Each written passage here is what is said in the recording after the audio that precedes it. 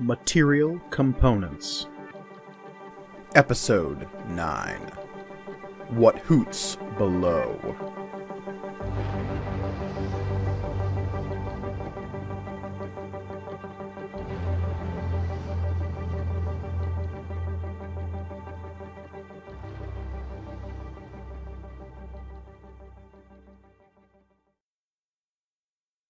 Greetings and welcome to Material Components, the actual play RPG show all about intelligent items and the adventurers who love them. I am your humble dungeon master, Mike Gorgoni, and joining me as always are my stalwart adventurers. Hello, adventurers. How's it going? Hello! Pretty Feel good. Howdy. Happy to be here. Well, that's good. That makes one of us. Oh no! Jeez, alright. By here, I mean my home, not this recording. I want to make I am Olivia. I am playing Tears of Cloakbear, Child of the Outer Storm. I am Elliot, and I am playing Cherish, the Tiefling Sorcerer. I am Michael, and I am playing Sid, the half-elf rogue. I'm Reed, and I'll be playing Grawl, the Hobgoblin Warlock. Indeed. So I would like to posit to you the question I posit to you every session, which is, do you remember what happened last time? I think so. Sid was refused service, and it was hilarious. Okay, we don't need to bring that up. That's not. To be fair, Funny. she was a miserable, blind halfling, and yeah. She was only miserable to you. Yeah. Yeah. For no reason. I was being perfectly polite, and I didn't steal from her, even though I really had the impulse. I don't know, she kind of had your shit on lock, though. Yeah. Yeah. So I don't have an instrument is, I think, the most important takeaway from the last episode. The main plot of Yeah. last The main episode, plot, yeah. When will I get my loot, I guess? Probably should have taken a bard. I don't know. It wasn't the Jarshir child that No. Tirza was sent to find. It wasn't the No. barge trip that you had embarked on. It No. wasn't the Crabs. threat Oh, yeah. of arcane secrets being stolen. No, it was the fact that Sid did not get a banjo. No, we're not doing that. Oh my god. Yeah. While Sid was getting his ass handed to him, Grawl was pointing me out to Naveen, brother of the Jarashir, who tasked me with finding Esha, a runaway child. This is correct. So So Tirza is now keeping her eyes out for a runaway from the Jarashir, a small girl who has forge bonded with a scimitar, which is That's a bit of a right. rarity. Oh, yeah. You're Super cool. rad is what that is. Exactly. And I'd like to reiterate that I love her more than I love all of you. So, And you've never met this person. nope. That's fine. In fact, the That's only super thing you okay. know about her is that she's questioning your faith and that she attacked one of your brotherhood. Uh-huh. Yep, okay. That's all it takes. She's the best. I'm like Honestly, halfway there same already. girl. I'm Yeah. already halfway there. But yes, after that, you had set out from Wickmore's Landing upon the barges that you were hired to protect by the individual of the Lock Wardens, specifically one Captain Garou, a large bear pirate who had charmed your hearts as well as your sensibilities and thoughts about what a bear can accomplish in life. That's fair. All the above, I guess, yeah. He's great. He's my favorite. So the first day of your travel passed relatively uneventfully. You'd finagled your way onto the boats. You'd introduced yourselves to the crew of the single barge you would be guarding. I got to Julieta and the arcane haulers. Eldritch Haulers. Eldritch haulers. You're right. Dang it. Sigmund, Milo, and Ricard. It's true. I got to pet snakes. That's right. Oh, yeah. I forgot about that. Yeah, like a weirdo, you plunge your hand like directly into a basket Into a of nest snakes. of vipers. Like frickin' Flash Gordon. Or Jesus. I was going to say Paul Muad'Dib Atreides, but yeah. Yeah, you know. Yeah. Hmm. All of these things are relevant. But while you were doing that, Sid, you had begun carousing aboard the middle barge, which is a large floating inn by the name of Kurzbeck's Keep. And it is there that you played cards with one Dr. Phineas Feinbrook. Right. A very studied, scholarly fellow. Sort of, I may have cheated a little bit. It's fine. We weren't like gambling or anything. It was just for fun. I was mostly just practicing. Practicing cheating. Yes. It's an important skill. You don't just magically know how to count cards. So yeah, that was fine. He seemed nice, but you know, he's fine. Brooke. And that's pretty much that was pretty much my day. But then, while you were doing your watches in the evening, Grawl and Tirza had discovered a break-in aboard the Eldritch Hauler. And it is there you discovered a shadowy figure stealing away with an arcane reagent known as Rhymestone. And that shadowy figure was, who'da thunk, Dr. Phineas Feinbrook. Nerd!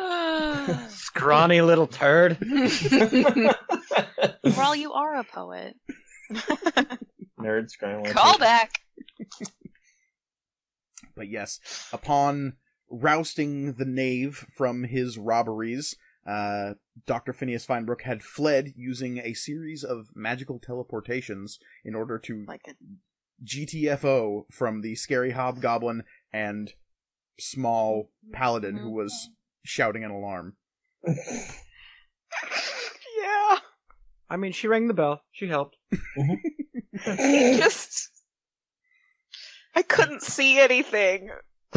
It's true. One of my favorite moments of last session was you shutting the door behind you to lock yourself into complete darkness. Shit. Yeah. And then you opened it back up again. That's good stuff. Yeah. So we all, ran to Phineas Feinbrook's room, just tore it apart. Only to discover around. he had been enjoying a nice long sleep, and you burst into his room unprovoked. He was in his nightgown and stocking cap. He was like one of the grandparents from Charlie and the Chocolate Factory, just minding his own business, and you had to go bursting into his room. Listen, don't get me started on Grandpa Joe, okay? I won't stop. But with He was a very nice old man, and you all just ruined his evening. That's what he Is wants Phineas you to Feinbrook think. old? middle-aged. I wouldn't call him old. I'm a teenager. He's old. That's He's fair. basically dead. He's basically dead. He's got one foot in the grave anyway. We might as well kill him. Right. Right? That's how I feel about it. But with the aid of Captain Garou and a couple of lock wardens, you did barge into Dr. Phineas Feinbrook's room and accuse him of this theft, though he maintained his innocence and insisted that he knew nothing of what was going on. And in fact, you did not find any of the rhymestone in his room, though there was apparently a book that is the source of some magic or another. It's probably not important. I want it. I want it. I want it. I must have it. It will be mine. No. I'll take 2, please. 2 magic books, please. Yes, please and thank you.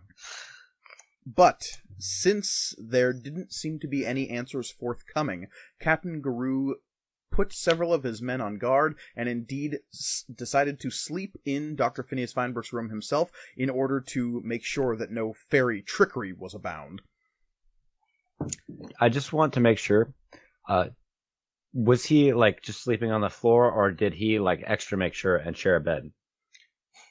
We may never We'll know. find out. Okay, I'm gonna ask him. There's only one way to find out. It's important. But the rest of you I was, decided... for the fan art. I need to know for the fans, air quote. Look, I'll ship it, whatever. Yeah. The resigned call of those 25 and older. Yeah, I'll ship it. So the rest of you decided to get what sleep you could with the time you had left, and Captain Garou said that we'd sort this out in the morning. I just lost everyone for a second there. Are we good now? Are What's we good? Yes. Sorry, my internet connection just bugged out for a second there. Continue. Okay. So, the rest of you had decided to sort this out in the morning once the light of day had broken upon the situation. You had decided to bed down and get what sleep you could in the few hours remained before daylight. And in that time, I believe our purple tiefling had received a mysterious message. Yeah, it's weird. I was gonna go to sleep, and then, probably because I botched my persuasion roll, several minutes earlier, the voice of Dr. Phineas Feinbrook, just presented itself in my head, through some sort of magic, spell, and was like, hey, if you help me out, then I can, like, tell you all the stuff you want to know because you're a tiefling, so clearly that means that you have, like, daddy issues or whatever, and I'm a jerk. I mean, he made some educated guesses and kind of nailed it. Stereotyping. He's not wrong. Stereotyping. Now you know what it feels like. So we pick up now with the break of day on the second day of your journey.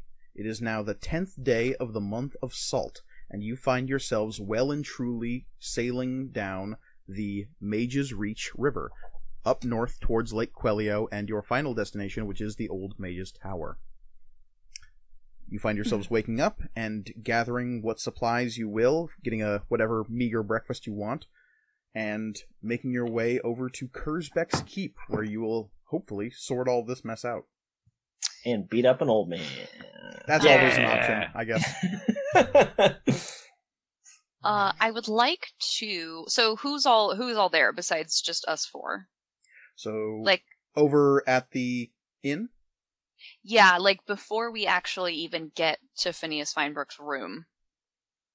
Well, it's just the four of you down in the common room. It seems as though the lock wardens are keeping everyone else in their rooms for the time being. Mm-hmm. Kurzbeck, the orcish innkeeper / captain of this barge, is frettering about, looking very upset. He seemed very, very distraught that one of his customers would be implicated in such a crime, especially given that there is no evidence to suggest the crime even occurred. Well, except for the broken rhymestone and stolen rhymestone. But And the fact that there were two witnesses. Yeah. Well, Who were witnesses don't actually mean guarding evidence, the... Yeah, but our whole job is to guard that thing. We're like credible witnesses. Yeah, that's true. Yeah. So, yes, that is who you find down in the downstairs of the inn, and after a quick moment, Kurzbeck goes upstairs to fetch Captain Garou, who then comes downstairs, basically bodily dragging Dr. Phineas Feinbrook. Oh, damn it. Yes. Hmm. And Garou meets you with a hearty "Yar." Yar. Yar. Yar. Hooray. And he just looks over at Grawl like, "It be not the time for that, boyo." No, okay.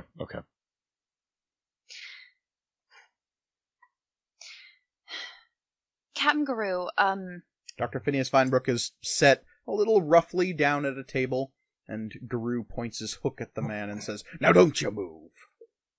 is he like dressed?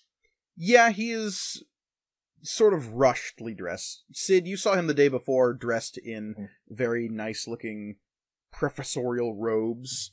Mm-hmm. Now he's dressed in some pretty hastily put-on slacks, a vest, and a long-sleeve shirt. In his shirt sleeves, oh my. Yes. This is so inappropriate. Oh, yeah. Far too much wrist. Oh my. But the two lock wardens who were stationed outside his room are also standing watch near the entrances to the common room. Did the prisoner try to escape last night? Garou says, "No, but he mightily complained when I poured me circle of salt around his bed. Something about allergies." You'd be allergic to salt. He is a really big nerd. Like He your could body be. needs it. Yeah. Clearly make something up. All right. Well, who wants to lead this investigation? I guess this interrogation. I offer. Grawl raises his hand as well. And it reaches back slowly, starting to go grab the sword. Grawl, No. that's not an interrogation method that is approved. Yeah. Whose approval? And Captain Garou says, "Aye, that be what we be calling murder." Yeah. I'm not gonna kill him. It's intimidation. Torture isn't allowed either, Grawl. I'm Cap- not going to hurt him. I'm just going to threaten him a bunch. And you're all saying this aloud in the common room. Phineas Feinbrook is maybe 20 feet away. Oh yeah, 100%. Right.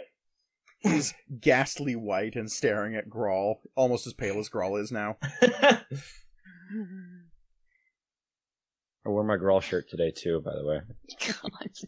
It's just a white shirt. And It's just Captain Garou says, "Look, I be wanting answers just as much as the next fellow, but I don't know if scaring the skinny man will be doing us any good. He'd be right scared out of his mind as it is." Or maybe it's all an elaborate ruse. He might be a criminal mastermind. I don't know.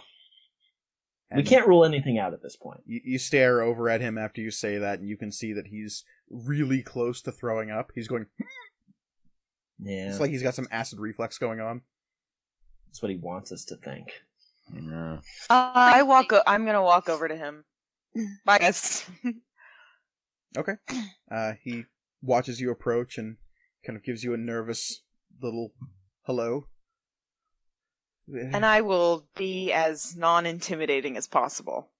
I will do an opposite of intimidation roll. Okay. You guys, if we're gonna play good cop, bad cop, you need a good cop. Bad cop. And two other bad cops. There's four of us. That's four bad cops. We could get this done real quick. Are you shouting that to Tirza as she walks away? good cop. Are they called cops in this world? Like wardens. Good warden, Okay. bad warden. Good one, Yeah, bad there we one. go. Okay. Anyway, sir, good morning. I'm sorry that you had such a difficult night last night. Well, clearly there's some kind of crime has occurred, and you are responsible members of the Guardian Guilds, of course. You have to get to the bottom of all this. And Captain Garou will speak up and say, point of fact, these four not be part of any Guardian Guild. Just, for legal purposes, I have to point that out. Hey Mike. Hmm? What I know this God, I keep like being like, oh, I need to spend a fate point. This is not a fate game. Mm-mm.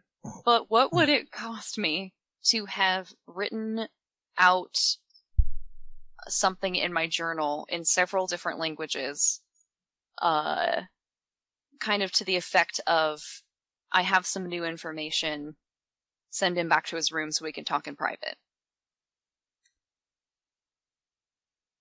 Is this something you would have had planned the whole time? Yes. Or is this something you're trying to accomplish right now? That's something I would have liked to have had planned, because, yeah. Okay. Yeah, I mean, you can have that written down in your journal. Who are you sharing that with? Well, I'm trying to... I guess it can just be in common, because basically what I want to do is kind of like, look like I'm, the shitty cop thing where, like, I'm looking at my journal, like, showing my notes to other people in the room being like, I don't know.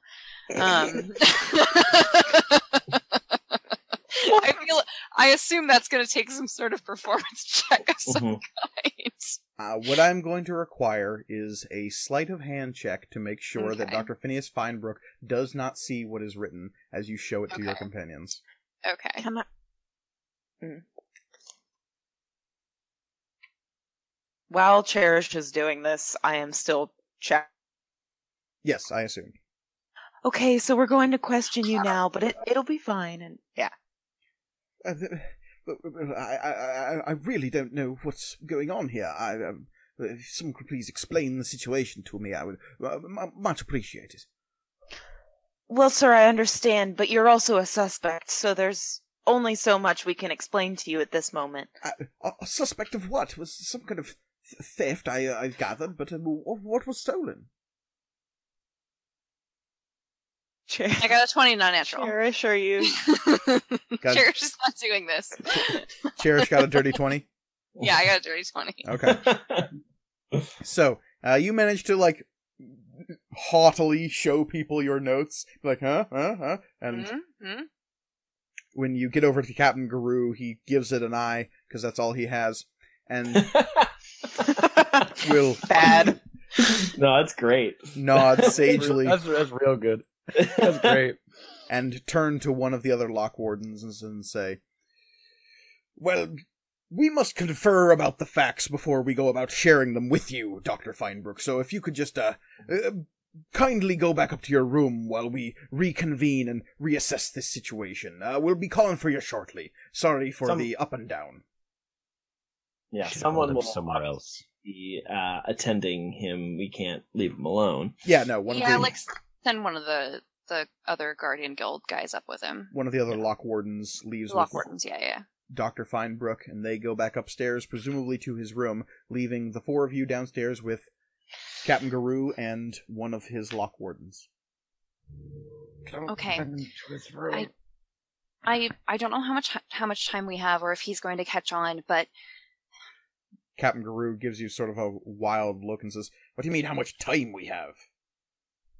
As in, like, I don't know if he's going to suspect anything, but last night before I went to bed, he communicated with me telepathically and asked me to help him get out of this situation. And I think that we can use that if we act quickly. Give me a persuasion check. Oh, yeah. As Captain Garou says, so you're saying this man talked to you in your brain while you were about to go to sleep? It is a 21. Okay. Because I'm very persuasive. He's definitely looking between Tirza, Grawl, and Cherish now, being like, okay, so the two of you are the only two to have actually seen this so-called robbery. I know, it doesn't. And now Cherish is saying there's corroborating evidence in the form of a psychic message. I know that it's difficult to prove, but I think that this is a really good opportunity, and if I don't exactly know how we can do it. Maybe we can have Sid, like, sneak out onto his balcony and hide, or one of the other lock wardens do that too, and then I can meet with him alone in his room and get him to confess by pretending that I'm on his side.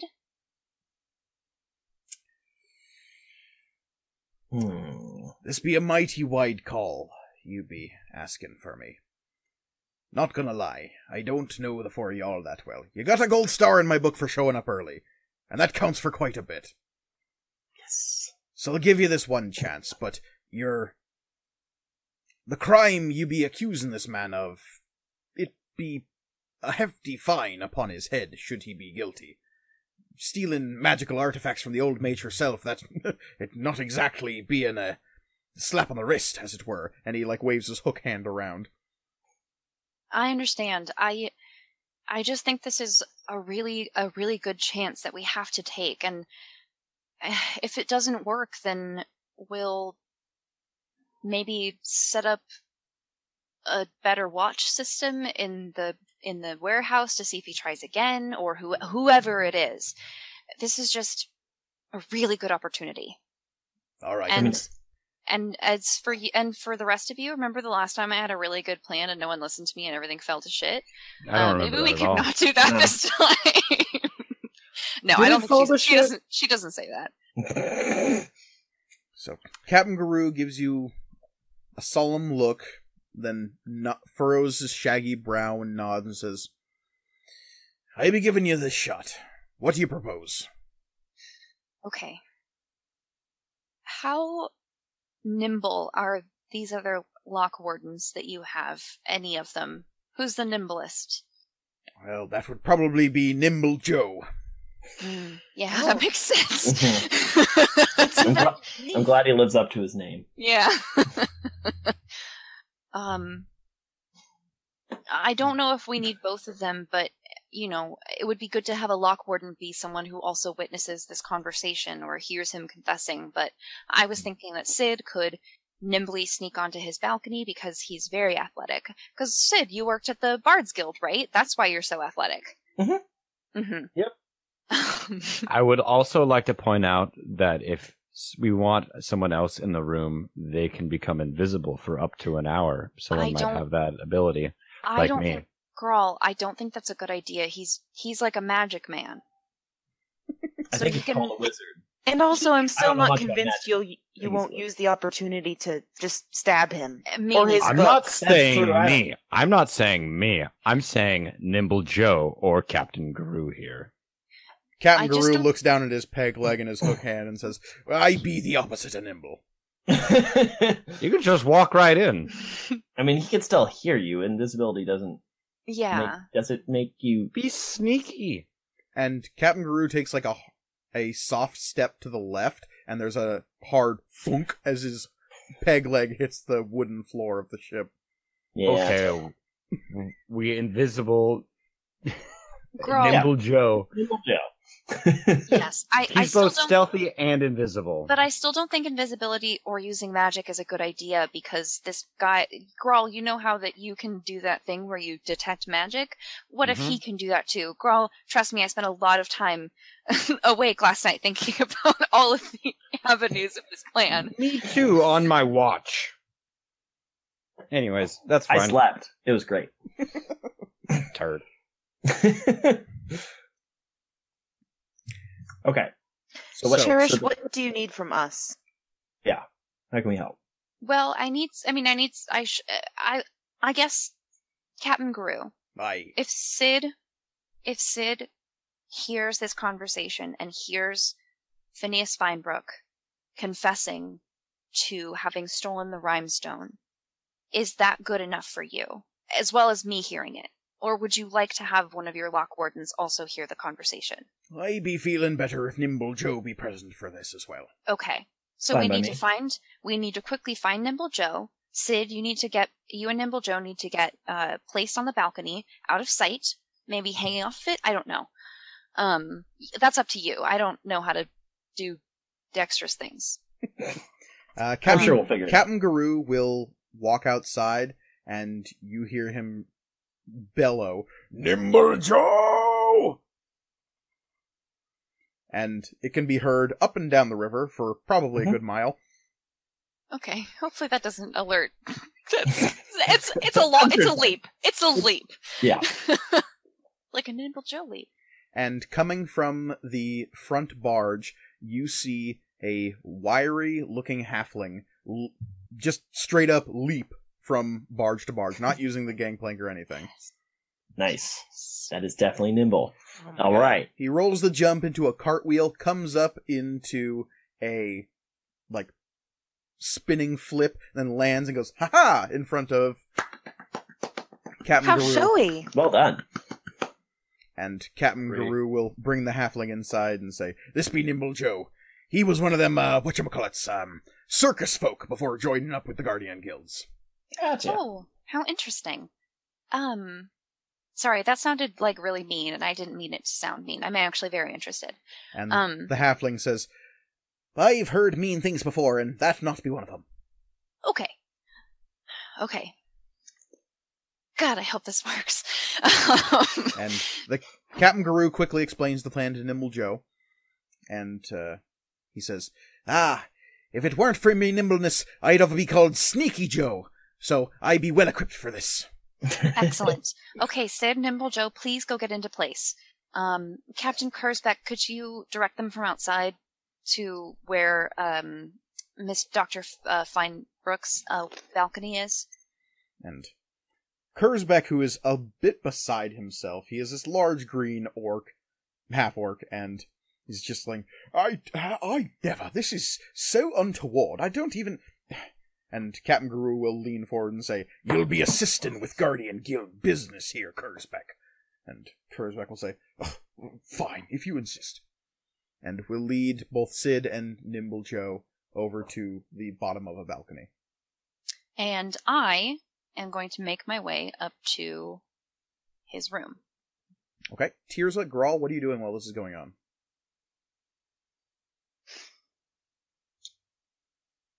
I genuinely don't know. I'm gonna look at Cherish and like, what do we do? What do we do?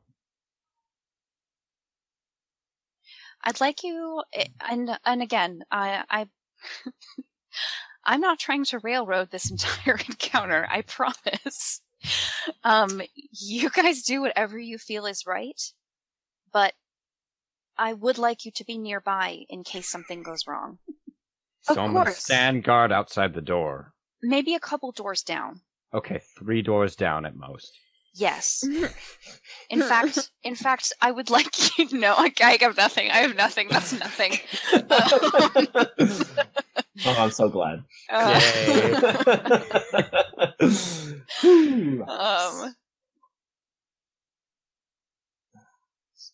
Jokes. Yes. Jokes. Meanwhile, Tirza's gonna go Smash Mouth, and then Sid can go. I was something trying to make Fighters. a 30 seconds to Mars joke. It was forming there in my brain. I'm gonna go Jimmy Eat Some Worlds. Okay. I'm gonna go Third Eye Blind. So, Cherish, you go up to Phineas Feinbrook's room. I knock very politely on the door. I very, very quickly, can I cast, or can I use my Divine Sense before she goes through the door? So you want to be on the other side of the door with Cherish and use your Divine Sense? Because what's the range on Divine Sense? It is...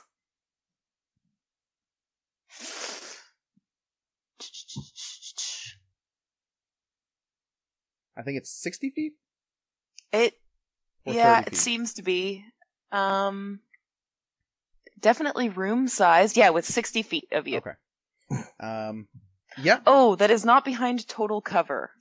A door probably counts as total cover. Indeed. Yep. And so do walls. Yeah. That's a no. Yeah, that is a no. God, Alright. dang it.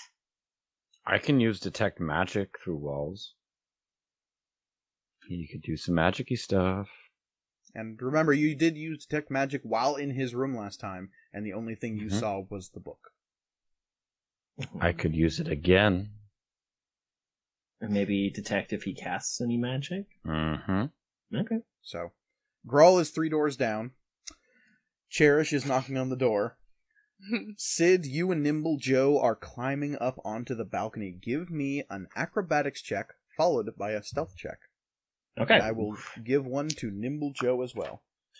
I'm going to use one of my advantages for acrobatics. Yeah. 23 Impressive. is my acrobatics. Most impressive.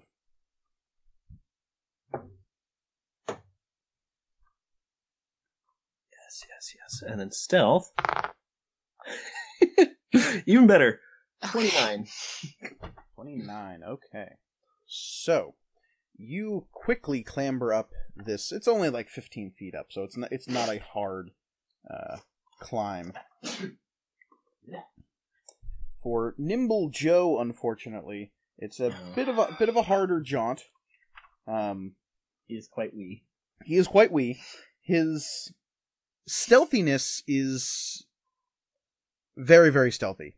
His acrobatics, it seems as though he's taking more careful time, like being completely silent in his climb up, so he takes a little bit longer than you to actually get up. He does manage it, though, because his acrobatics was 13, and his stealth roll was a 23, so that's not bad. So, the two of you creep up onto this balcony and approach either side of the large door that leads into the room. You kind of creep down, ducking underneath the windows that look out onto the balcony so that you are not seen. But just as you got over the railing, you saw that Cherish was drawing all of the attention in the room to the door leading out into the hallway so that you were able to make your little scamper over to the windowsill. Gotcha. Cherish, the door is opened by one of the lock wardens who will give you a nod and then come out into the hallway and close the door behind him. You see that Dr. Phineas Feinbrook is sitting at a desk near one of the windows, though he was looking over to the door when it opened. And the lock warden will say, what are the captain's orders? Please wait outside while I question the suspect. Okay. He didn't say anything about fairy trickery or anything, right? I mean, you know Captain Carew. Yeah, about that. Yeah. You don't believe him, right? There are many things in this world that, are magical, but... Right, but this is the first time fairies... we've gotten you alone without the captain. And he's keeping his voice way down. He's just like, the fairy thing is insane. Just okay. I wanted to do this last time. Would I have to roll like a history check or an arcana check to like what do I know about fairies? Either one, history or arcana. Okay. They'll give you different information depending on what you roll. Mm-hmm. All right. Well, it's like not amazing, so. Yeah, I'm gonna go with the 14. 14 of Arcana or History? Arcana, sorry. Arcana. So, you know that what is called a fairy is basically anything that comes from the Feywild, which is a kind of parallel realm to the real world. And you know that there hasn't really been any connections to the Feywild since magic went mad. It's presumed that maybe the Feywild, because it was such a magical place, got destroyed along with gods know what else of the plains when everything went kerblooey 500 some odd years ago. Hate when things go kerblooey. You know that the majority of Fey creatures that exist within the valley do so in the Eastwood.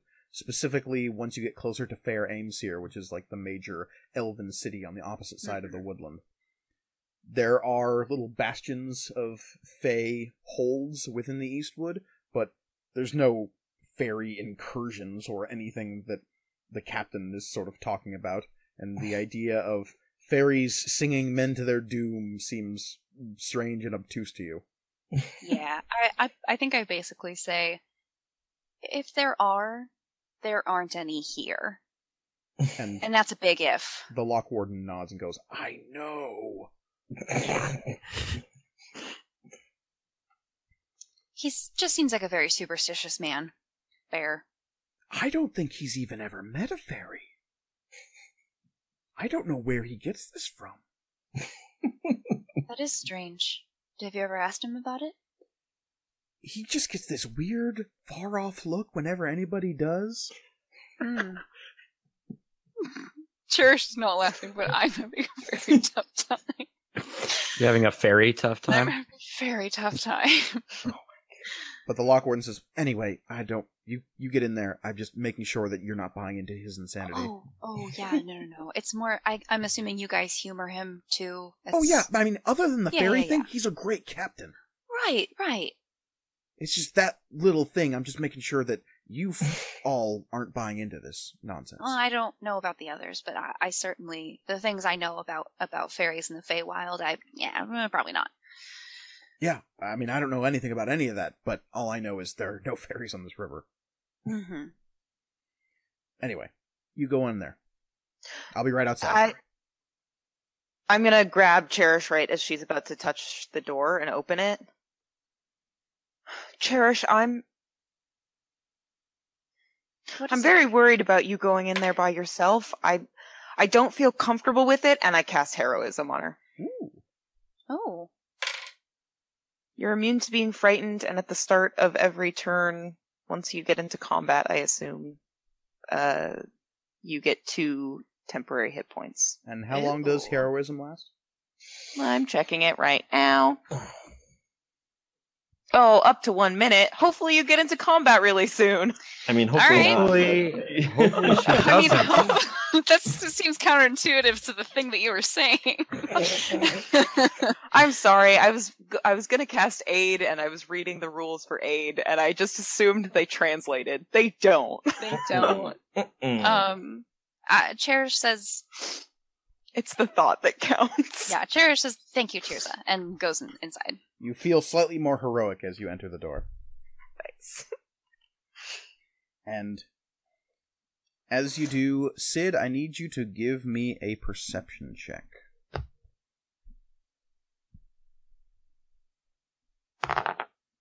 Um, 10? Okay. You do not detect anything. You hear the door close. And yeah. So, Cherish, you enter the room.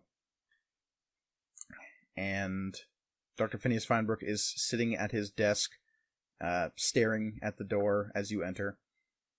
More likely, staring at you as you enter. And he says, what is all this about? What is... Dr. Feinbrook, and I've closed the door behind me. Is there another chair at the desk? No, the only other thing to sit on would be the bed. Okay. Well, I'm going to stand in front of the desk, and I say, Dr. Feinbrook, I am going to ask you several questions. I convinced the captain to let me question you alone. Since I know the most about magic out of the folks that are downstairs. A fellow Arcanist then? I have innate magical abilities, but I do also enjoy... Well, a sorcerer then?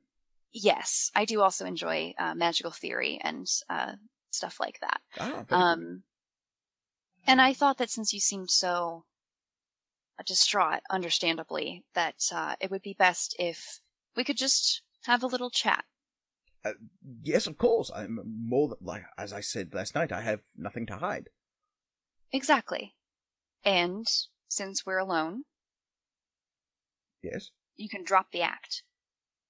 I'm going to help you. What act? I promise I am doing everything in my power to be able to help you out of this situation like you asked me. Give me a persuasion roll.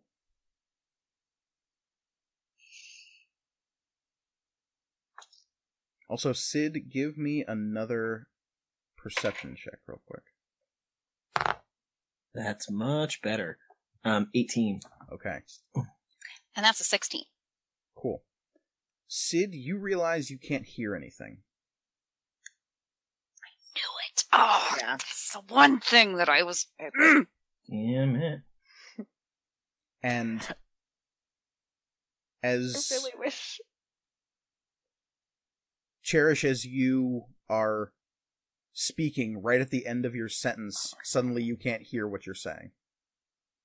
And Dr. Phineas Feinbrook will stare at you with just a quizzical look on his face, but inside your brain you hear, "Well, I'm glad you came to your senses then, child." Shit! No, and Cherish doesn't do that. Also, right as that's happening, is when the heroism spell ends. You no longer feel heroic. I feel really shitty and bad and dumb. So, I mean, that's not my question to ask, so I'm not going to ask it. I'm going to ask it anyway. But Sid could hear stuff from inside the room up to that point. On the second perception check, basically, you heard murmuring inside the room and you could hear the conversation begin, but then it immediately stopped, Sid, and you realized that you couldn't hear anything. Would I know... Should I do an Arcana check to see if there's if I would figure out if there was something going on? Sure. I have a -1 in that, but, you know. Sounds dandy. Just do your best. Do your best, please. I believe in you. Heart of the cards. 11? Okay. You know that you can't hear anything, and it's super weird. Okay. Can I cast Detect Magic, or sorry, Eldritch Sight, air quotes, just like while Cherish is in the room to like keep an eye on things? Yeah. And you're still 3 doors down? Yeah. Okay.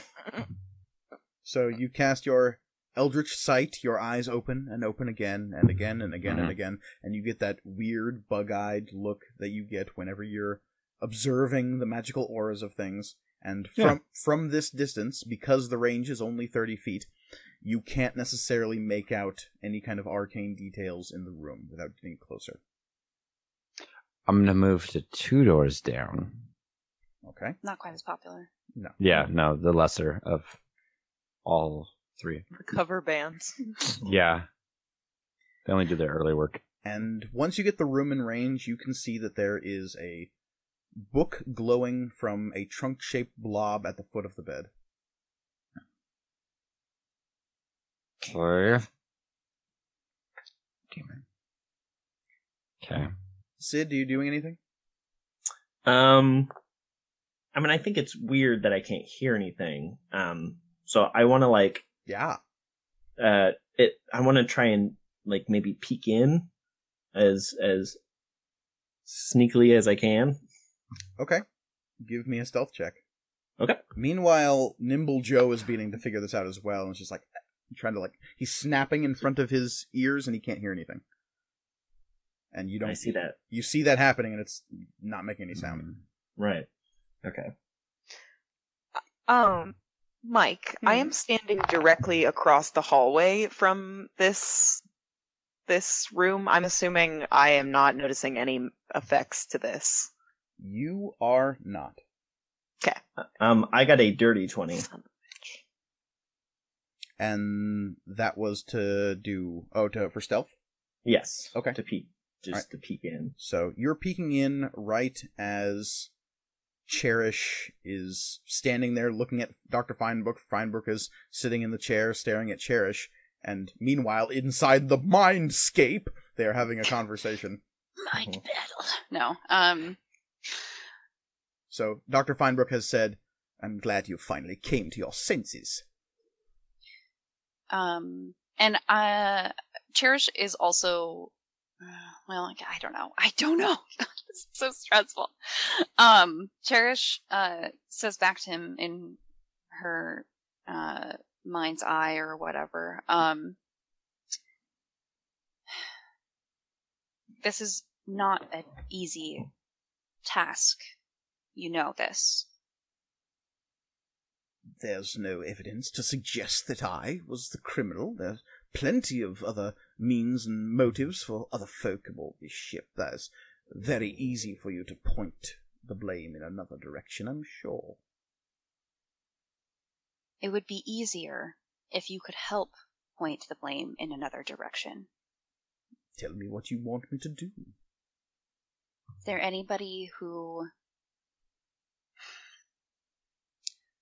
you've been speaking to a lot, or anybody that may be...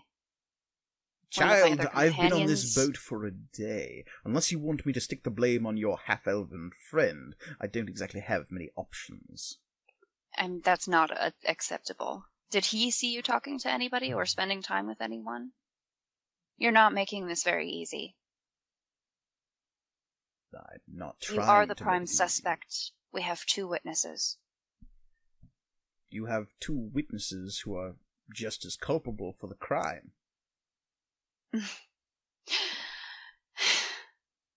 I can vouch for them, and I will. I'm not going to compromise the relationships I've already built to help you. I don't have much in the way of help, then. All I really need you to do is assuage the fears of your companions. After that, I don't care what happens. They have no proof that I committed this crime, this offense, whatever you want to call it, but With no proof, there's no crime.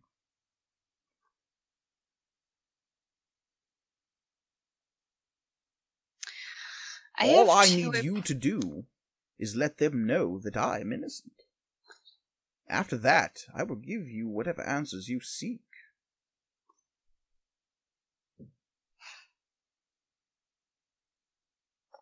Very well. I have 2 important questions. Okay. Can Dr. Phineas Feinbrook read lips? You don't know. Okay. Can Sid read lips? You don't know. Okay, that's about what I expected.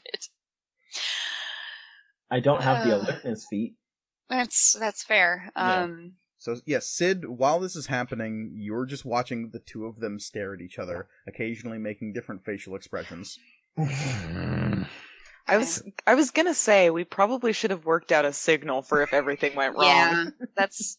I kind of assumed that it would be like a big loud magic sound of him attacking me. So yeah. Yeah, I was really worried about this. Okay. Okay, I'm going to ask.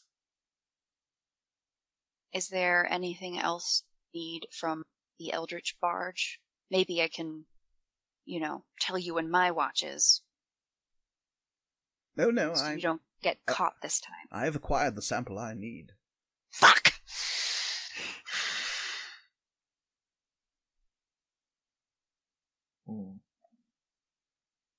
Honestly, all you need do is assuage their fears, and we can have a very peaceful trip up to the tower. That was my intention. If it hadn't been for the stumblings of your friends, none of this would be happening. The Rhymestone would be gone, the Lockwardens would be none the wiser, and we would all be going about our business. My only concern is... I mean, I don't want to get caught doing this either. Again, like I said, I've built some pretty good relationships. It's not exactly easy for people like me. How are you planning to get the Rhymestone off the barge? It's already gone. You barely had time. It's impossible. What is possible and not possible is a matter of perspective to most. And for one such as I, it is rather a bit more expanded upon. When you serve the master as I do, the realms of possibility become fractal patterns that tend to expand outward. God damn it. All right.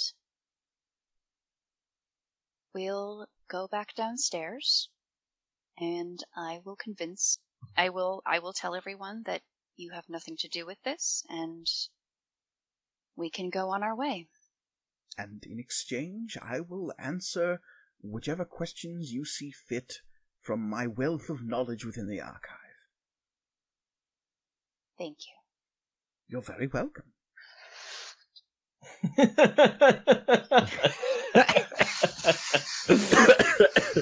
Oh, shit's funny. And as soon as the last word is said in your mind, Sid, inside you hear Dr. Phineas Feinbrook coughing, and suddenly the sounds of water lapping at the bottom of the barge and the bird song out in the open air. And Nimble Joe gives you a startled look of just like, what the heck just happened?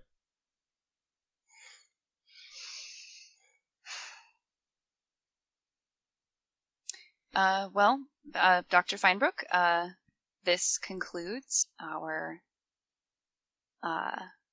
questioning. I'm so sorry that But you didn't even ask me any questions. I'm so confused. That's just how it is sometimes. It's the law. All right. Well, let's head back down to Well, up and down. Would you please just decide where you'd want me? I'll do whatever you like, but all of this exercise, I'm not used to such things. I understand. If you'd like to take a few moments to splash some water on your face or get yourself a little more presentable, that's completely fine, but we do need to return to the others. Of course. Sid, are you doing anything? I'm gonna keep watching. Okay. And you quickly duck down again as Dr. Feinbrook, turns suddenly to look back down at the desk. He closes a book that he was reading apparently before Cherish comes in. He stands up, he straightens out his clothing a little bit more, makes himself a bit more presentable, and then follows Cherish outside. Grawl, Tirza, you see Cherish exit the room with Dr. Phineas Feinbrook. Cherish! How, totally almost gives away the game and is like, how did the questioning go? It was very thorough. Bad at lying. It was very thorough, and I have come to the conclusion that Dr. Feinbrook was not involved in this crime, and we are going to go back downstairs and meet up with the others.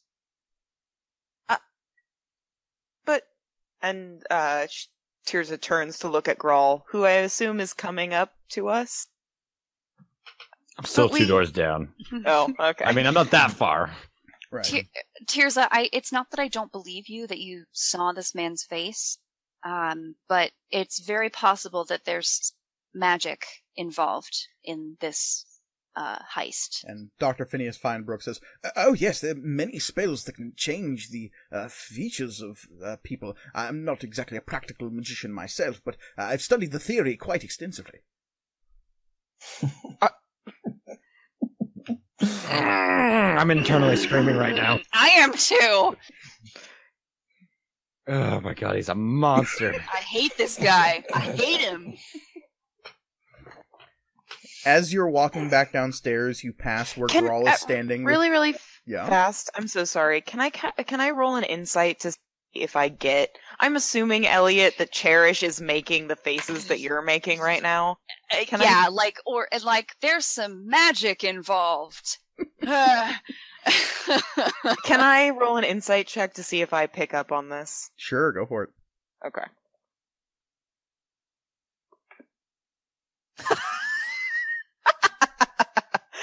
I rolled a 7. Okay, at least it's not a botch. He seems very honest, and you were unaware of any kind of magic that could change people's faces. I'm so confused now. It's okay. As soon as we get downstairs and figure this all out and get him back upstairs or wherever he's gonna go.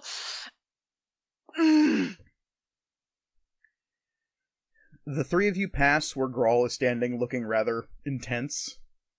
Grawl, what are you doing while this is happening? I'm death glaring at this man. Okay. How tall is he? 5'6". Oh, okay. He tiny. It's not big. I could end it real quick. No. It would be so clean. I know he did it. I know he did it. No, it's fine. It's fine. Rules are rules. Let's get kicked off the boat. Let's just take the road. It doesn't matter. I'm cool with walking. As Dr. Feinbrook is walking past you, Grawl, you suddenly feel that intense, papery smell waft under your nose, that strange sensation of furniture just beyond your flesh to where you can't touch it, and the feeling of smooth stone beneath your feet intensifies as he passes. I smack him in the back of the head. And he goes, oh, and he stumbles to the floor. Grawl, what is wrong with you? And the lockwarden goes, moth. Hey! Sorry, there was a bug on the back of his head. I had to get it. I almost got it, too. Just looking out for you, man. Could have been poisonous. And, on the ground, Dr. Phineas Feinberg says, yes, and then, looks up at you. Give me an insight check real quick. Oh, fuck. Insight. That's wisdom. Oh. No, yeah, that would be 11. And Dr. Phineas Feinbrook says, yes, of course, a moth. I also rolled a 10 on that inside check. I was reading the wrong skill. Okay, yeah. I still didn't pick up on anything. But somebody helps Dr. Feinbrook to his feet, and I didn't smack him that hard. It was just it'll be me. Did Grawl do any damage to him? No. I mean, he just knocked over a frail man, was all. Okay. And Grawl maybe doesn't know his own strength. I was gonna cast Lay on Hands if he had. Don't heal this man. Gotta play the character, man. No. I won't let you. So, you come back downstairs to Dr. Phineas Feinbrook. Dr. Garou, or Captain Garou gives you a look. He doesn't have a doctorate in piracy. No. Unfortunately. He tried. Yeah. It's just an associate's. Yeah, exactly. He got his bachelor's in river piracy. Yeah. Uh-huh. And he looks... Privateering, please. Yeah. He looks to Cherish and says, so, what be the verdict? The verdict is, we have the wrong man. Ah, blast! I could have sworn! What with you being so convincing and describing him to a T and all. It must be some kind of magic. And but I wanted to, I know Dr. Feinbrook that there's been this up and down all throughout the last few hours, but I just wanted to bring you down here and Captain Garou just tell you with him in person that he is innocent. Blast! We'll be having to start our search all over again. It seems that way. And Kurzbeck will bustle up and hand Dr. Feinbrook a water and sort of croon over him a little bit. He's like, I'm so sorry for the inconvenience, sir. Please, the rest of your meals for the remainder of the trip are on the house, of course. And Dr. Feinbrook will say, this is completely unnecessary, but thank you so much.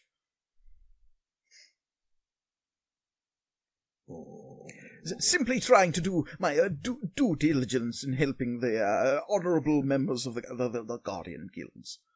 I hate this fucker so much. Alright, so, anything else you would wish to accomplish before Dr. Feinbrook is released from custody and allowed to go about his business?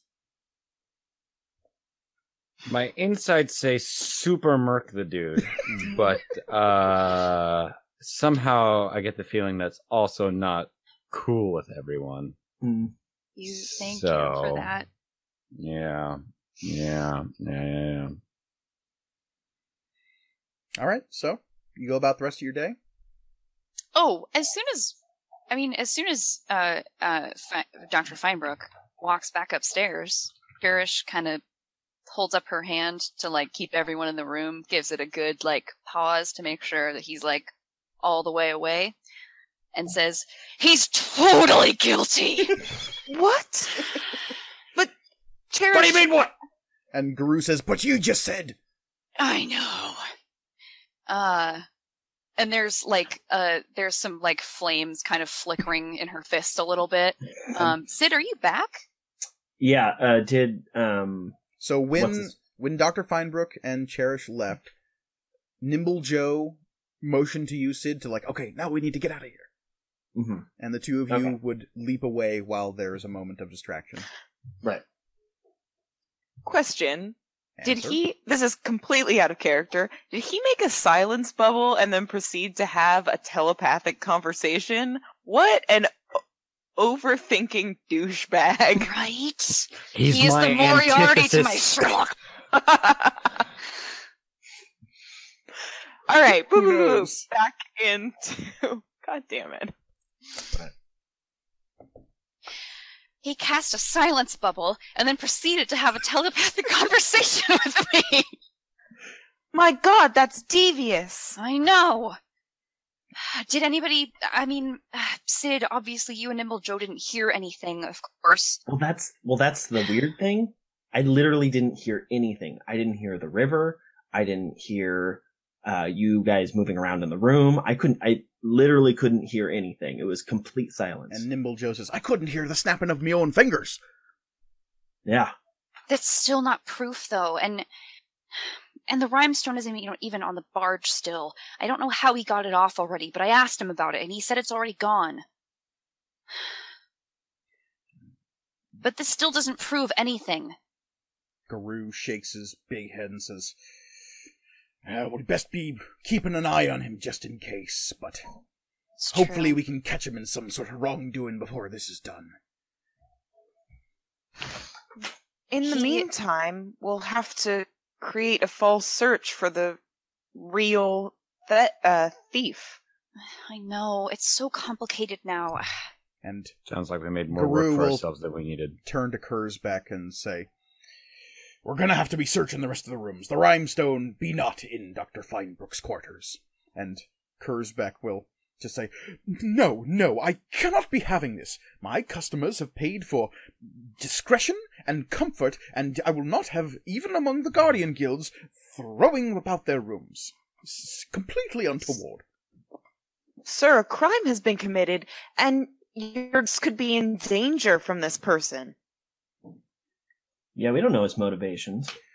Just because someone has stolen a couple of glowing rocks, that does not mean my customers are in danger. Sir, these glowing rocks are pure concentrated magic. And Garou says, that's what it is? Yeah. Oh my, I thought it was just a bunch of glowy rocks. No, they're from as close to the storm wall as you can get. Oh my. They're the tears of a goddess. Sort of. Theoretically. And, science. Garou will turn to the four of you and say, Look, me men be handling this searching of everybody's rooms. Leave you to be doing a bit more investigating, perhaps, and it wouldn't be looking very good if some hired mercenaries be throwing through everyone's rooms. As a member of the Guardian Guilds, we get a bit more sway where these things are concerned. Right, yeah. That's fair. And he turns to Kurzbeck and says, 'Cause we will be a-searching those rooms. I do have some more, in with Dr. Feinbrook, unfortunately. I think I'll be able to communicate with him some more, and maybe I can get out of him at least where the rhinestone is or what he's planning to do with it. Trust me, I'm not looking forward to it. I really hate talking to this guy. I don't know if that's a good idea. I mean, it's kind of all we got at this point. Frankly, it would look suspicious if I didn't. Yeah. What should the rest of us do? Should I follow him? Sure. I want to search his room. Grohl, we did. You already...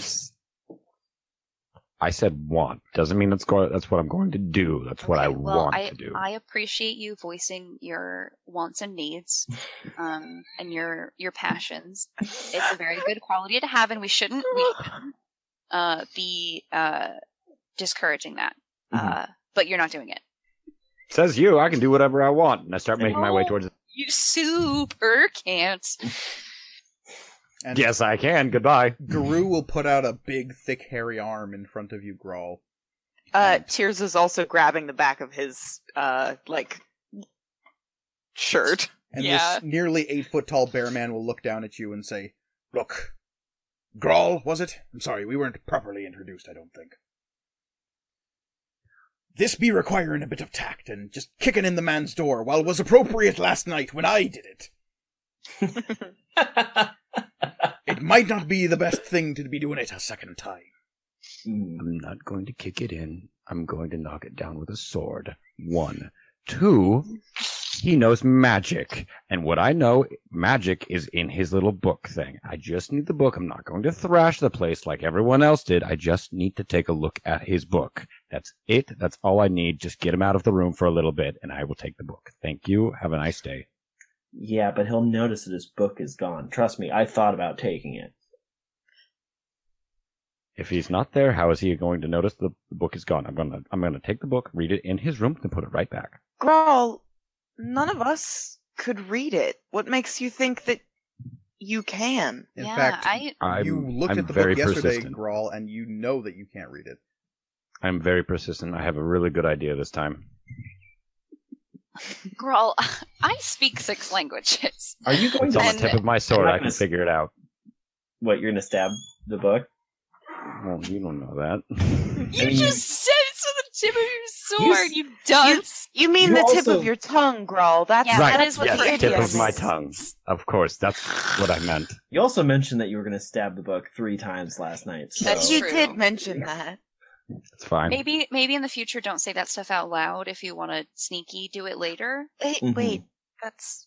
I don't want to sneaky do it later. I want to do it, like, without sneaking. I'm not very good at stealth.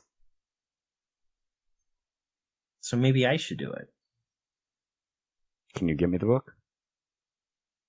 I mean, I could. Okay, we can figure this out. We need that book.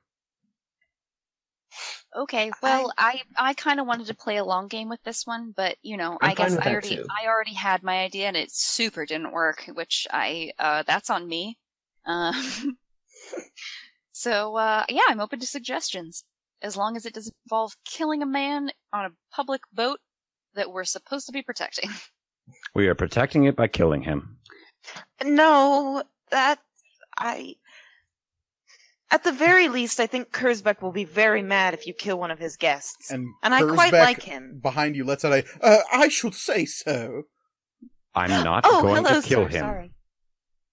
I'm going to have strong words with him after we get off the boat. And There will be no murder on the boat. Captain Garou says, "Look, like I say, me and my boys will do with the throwing about of other people's rooms. I suggest the 4 of you get back to the barge you were being hired to protect for now. I agree. Maybe let Yeah. cooler heads prevail." Yeah, we'll think of something while we're watching the barge. But also, if he gets off the barge, it's not any of our fault. Because he's older than us and he should know better. And Garou will sort of eyeball you, Grawl, and sort of use his hook to point at his one eye, and then use the hook to point at your eyes. Mm-hmm. I don't understand. I'm watching you. What? Oh, okay. All right, everyone. Let's return to the Eldritch barge. I need to throw some fireballs off the back of the barge. Firebolts, not fireballs. So Yeah, I was just going to say, that's hardcore. the 4 of you exit Kurzbeck's Keep for the time being, anyway, and make your way back to the Eldritch Holler.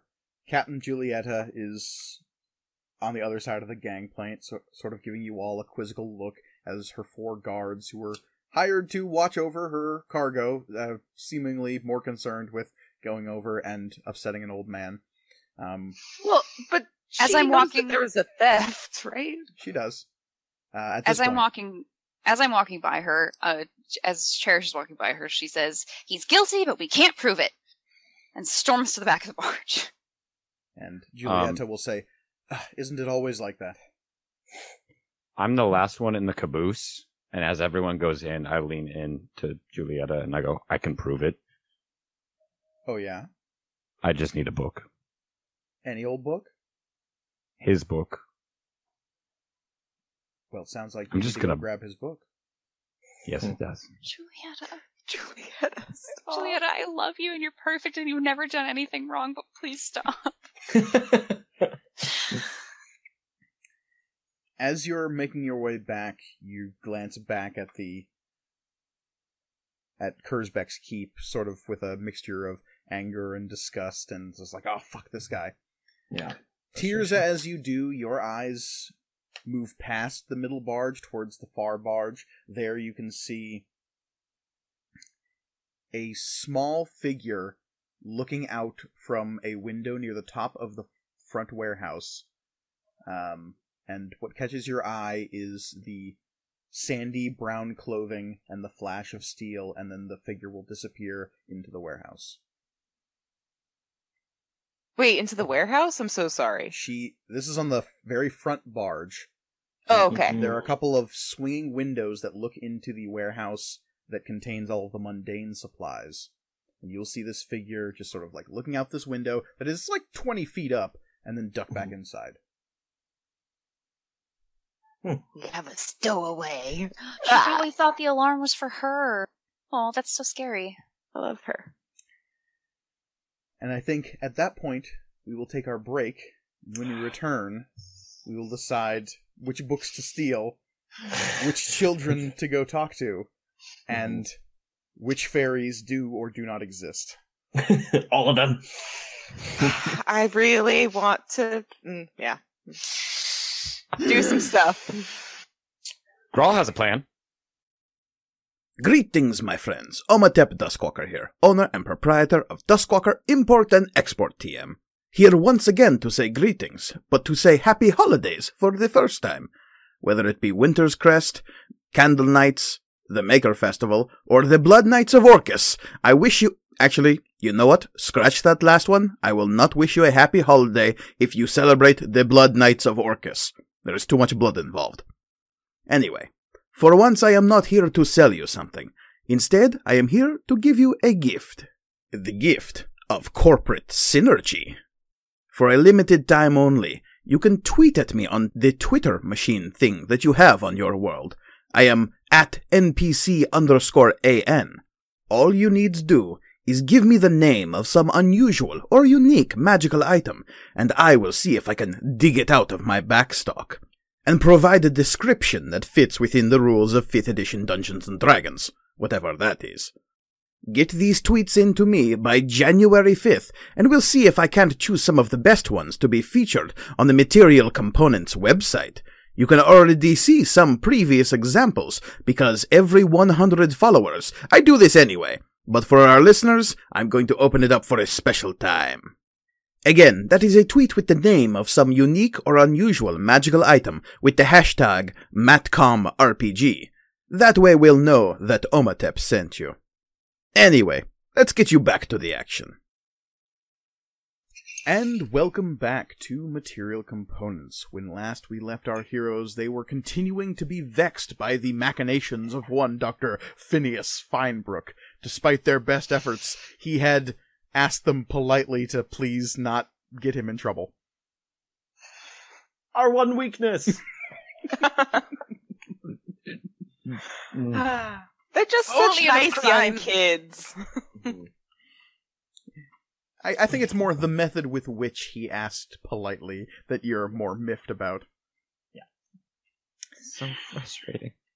But anyway, you had moved your way back to the Eldritch Holler, upon which you are technically being paid to guard, albeit your payment is passage up the river, but that is still technically your job here is to guard this particular barge. Maybe a little better than you've been guarding it so far.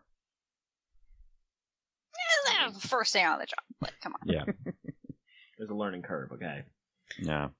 So, as we return, about a few more hours have passed, perhaps. It is nearing midday on the second day of your journey. What do you find yourselves doing while walking about upon the Eldritch Holler?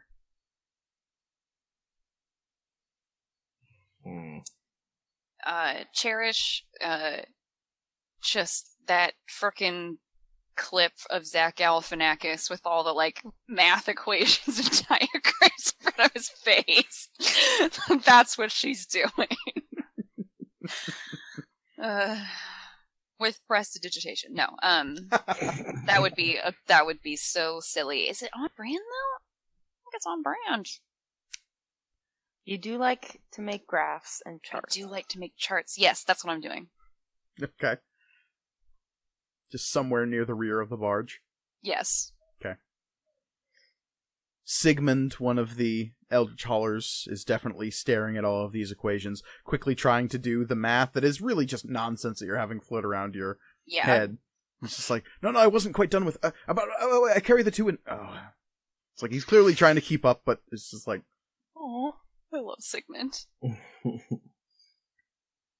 What do the rest of you find yourselves doing? It is a very nice day, albeit cold. The winter weather is beginning to set in a little bit, though it's not so cold as you can see your breath. It's getting down. So, winter weather clothing is appropriate. Though if you do any hard movement in it, it becomes a little stifling. Right. So the entrance to the warehouse area, is that facing the back of the boat? Nope, it's facing the front of the boat. Facing the front of the boat. Okay. I kind of want to stay around that area, just keep guard. I feel like I gotta make up for how poorly we've done so far. So I'm just sort of standing outside the door, giving nasty looks to anybody who walks by. Okay. Ricard gets one of these nasty looks, and he just lifts his hands, "Come on, man! I work here." All right, yeah, sorry about that. I'm practicing. Good job. Thanks. Tirza is also probably going to be hanging out near the entrance, but the kind of confusing, overwhelming, switch back and forth of what's going on is, I think, resolving itself into her just being mad. So she has her shield and her warhammer out, and she's yesterday she was kind of practicing techniques, and now she's just flipping it, just mad. Okay. Yeah. And also, I want to go find that kid, but I'm supposed to stay here. If you want, you can. And I can watch do it. my duty. I'm paid. We just got yelled at for leaving the barge that we're supposed to be protecting. Mm-hmm. So. But I'm watching it, and I think I'm gonna be fine. So. No offense, but Tirza does not believe you. Oh. And I mean, the cloak around your shoulders lets out a small little burst of pride at your disbelief at the lying half-elf. And Stormpiercer at your hip lets out a... First of all, Stormpiercer, it wasn't my watch that somebody broke into the warehouse, so... Did I inform everyone mine. else? Oh, right. You fell asleep. Hey, Grawl, are you here? Yeah. He says, poking his head around the corner. You fell asleep. I was listening the entire time. Grawl, what are you doing? I'm sitting around twiddling my thumbs, trying to figure out how to best this genius madman, and I know I can do it. I know I can do it if I just think for a little bit. I can be a master tactician. So Tirza and Sid are guarding the warehouse, and Grawl and Cherish are doing the exact same thing on different parts of the barge. In wildly different ways. My hands are I'm racking my brain. I'm trying to figure this out. And every solution comes back to just take his book and beat the shit out of the nerd. Okay. I'm not a bully in real life. I just want everyone to know that. I just play one on TV. Yeah. It's not even television. I haven't even made it that far. So, the four of you are going about your day in this manner, and as you do, the day sort of whiles away. You see the shore to your left and to your right, swiftly moving past. It is sometime a little bit past midday that you begin to lose sight of the humongous windmills that are opposite Wickmore's Landing on the shores north of the Mage's Reach River that mark the farmland. So you're moving into a bit more wild territory here. You see wooded forests and big dangling willow trees overshadowing the river's edge, and it's here that the river begins getting wider and wider. Where before it was still a very wide river, perhaps 200 feet, now we're looking at 300, 400, 500 feet wide in certain places. So when you're moving through the center of this river, there is a lot of water between you and the shore. And as you're moving, occasionally you can see the lines that are thrown down into the river to either side of both of the barges, where you know giant emerald crabs move along the bottom of the river, basically mooring the barge to its place in the center, acting as living anchors moving along with the barges themselves. Occasionally, one of the members of the barge crew will move over to a pole that's dangling on the side of the barge and reel up a piece of essentially meat that's been hanging on a hook that is being dangled out in front of these crabs so they'll continually move forward. But the meat is being picked at by other things in the river that aren't as constrained as the mooring crabs themselves. So occasionally that meat needs to be replaced. Mm-hmm. Are these, like, nope, all crabs do that. Are they, like, crabs that we eat? Whatever, king crabs? Whoa. Or are they more like the, They're a little bit more like Alaskan spider crabs. Okay. Ooh. They've got That's big, fun. long, spindly legs, but they also have these huge, big, clacking claws that sort of drag down in front of them a little bit. Cool. Okay. My next guess was going to be the Jermaine Clement crab from Moana. But that's even better. Mm. Yeah. The scientific name of that being the Germanus. Nope, I forgot his name. I forgot his last name. Jermaine Clementus. Yeah. We're funny. So, Oh, at a certain point in the day, probably close to mid-afternoon, you're probably still a few hours away from sunset, though the sun is beginning to set rather earlier than it was earlier in the year. Go figure. When the barges begin to slow down, and you hear a call being raised from somewhere near the front. I find Captain Julieta. Okay. She's pretty easy to find. She is near the rear of the barge. She is making sure that the lines down to the rear crabs are secure. But she is looking off towards the north end of the flotilla with a concerned look on her face. Captain, does this kind of thing happen often? Not on this part of the river, no.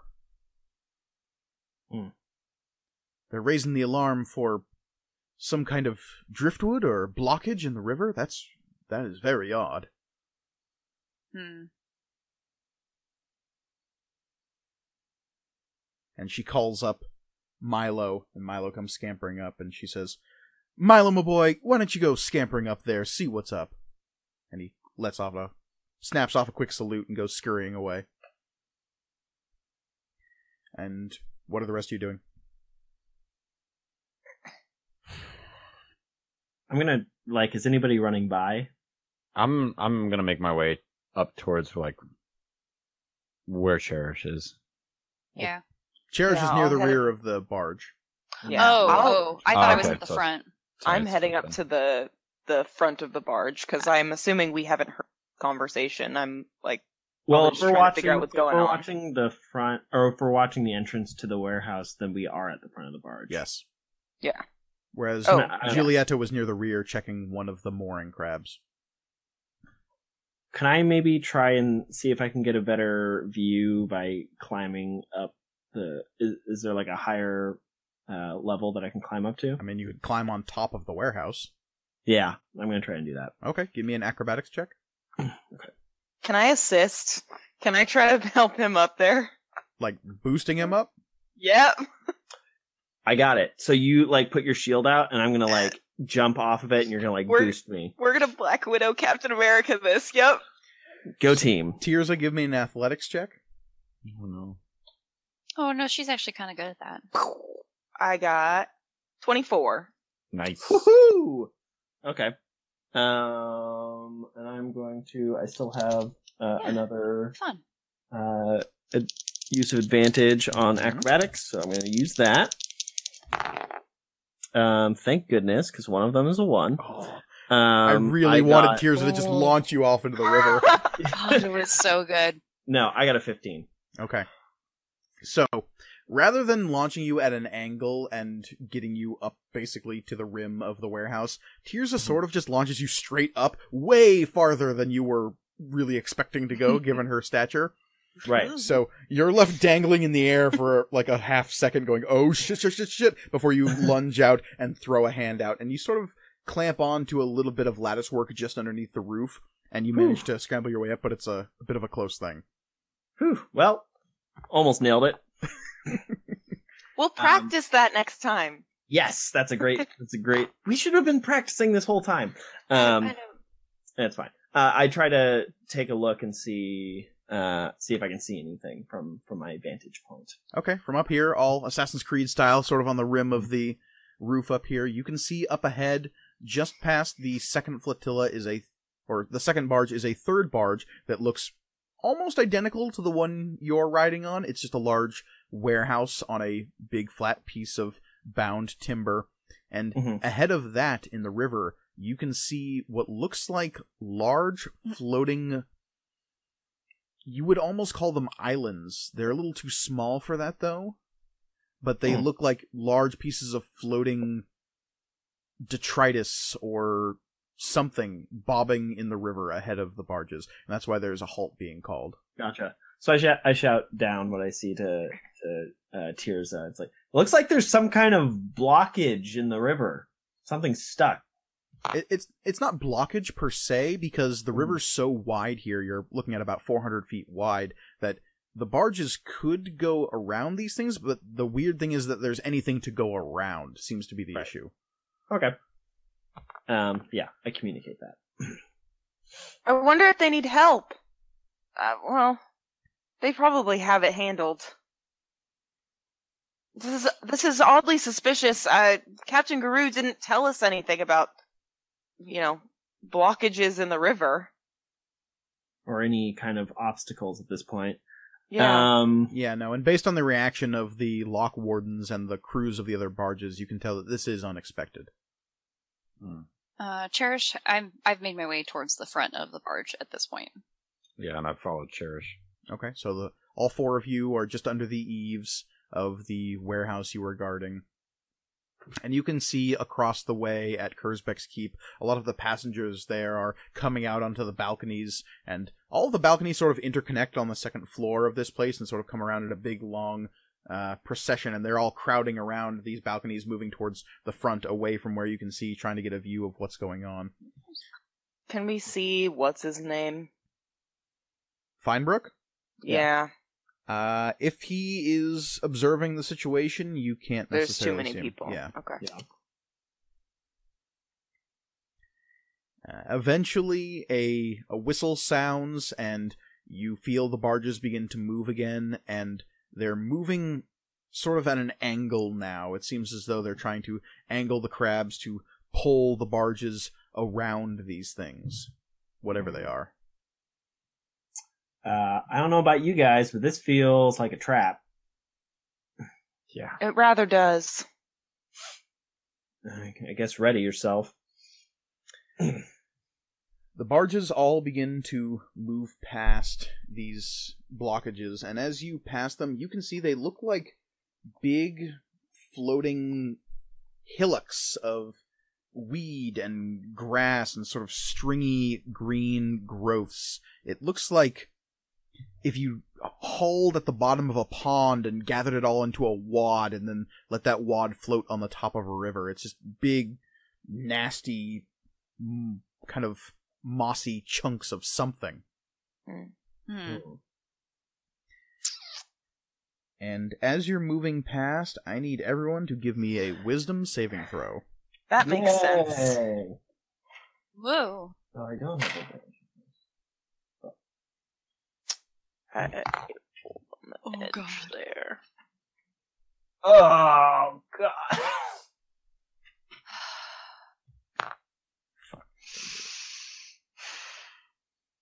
My chair is broken, which is why it turns all the way around sometimes, but it's appropriate in this moment because I botched. Oh, me too. Oh, good. Yeah, I also did.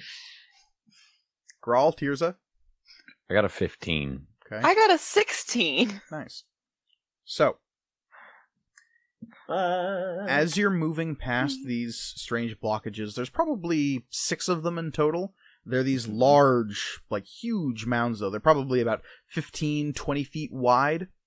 And as you're moving past, you can see these little, what look like slits opening up in the top of them. And they let out these strange hooting whistles. These like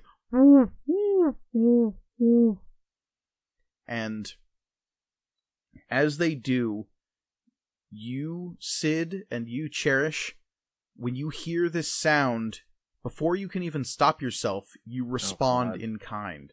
You let out a loud whoo! I mean, you do it just like once or twice, and you're just like, what the fuck? Like, it was almost an involuntary response. And you can see that Captain Julieta is clapping a hand over her mouth because she just let out a hoot as well. And there are you can hear a chorus of hoots coming from Kurzbeck's Keep. Okay. Oh my god. That was really weird. Can I make an Arcana check with advantage? Sure. Can I cast Divine Sense? These things are about 100 feet out. I don't know if... 100. I assumed they were closer. No. Wow, those, that's not two fours, so I got 2 9s. Alright. You just hooted. I just hooted. That's weird. It was a weird hoot. You felt the need to hoot, and you hooted. Maz is like, in you your hooted, brain. I don't know. Yeah, it's just like, why would you hoot at a time like this? I don't know. And, yeah. Sid, all you know is sometimes you just gotta hoot. You just gotta I'm not gonna question it. Oh, jeez. That's life. Yeah. It's hoot or be hooted. So yeah, after that strange occurrence, all of you are just staring around at each other, some of you having hooted, some of you having not. And as you do, you see the big mounds in the river begin to move. All of this makes perfect sense. Yeah. Yeah. God. I'm not happy with it. It's gonna be fairies. I know, right? Like, I just told that guy that, oh yeah, there's probably no fairies. Probably. And it seems as though they're just bobbing along on the river, keeping pace with the barges, but not necessarily catching up with them, per se. You see these large mounds sort of drifting on the river behind the barges, trailing them slightly. Well, this seems like it could be a problem. Yeah, and the hooting was certainly weird. Yes.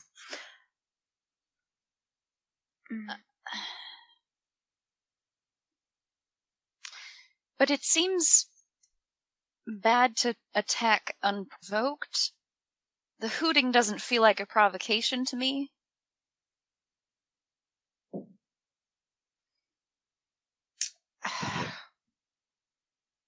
Maybe we should get some extra guards back here. Or we are the sole defense of this. It seems as though of the 6 mounds, 2 of them are tracking towards the middle barge. 3 of them are tracking towards your barge, and 1 is tracking towards the front barge. I have to say, it seems silly, but maybe Captain Garu's tales of people being sung to their death. I mean, that's not what happened. We sang.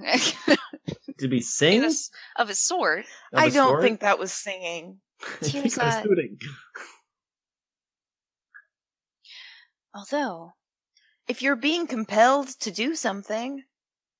Although, this could play into my theory that I told you all about a couple episodes ago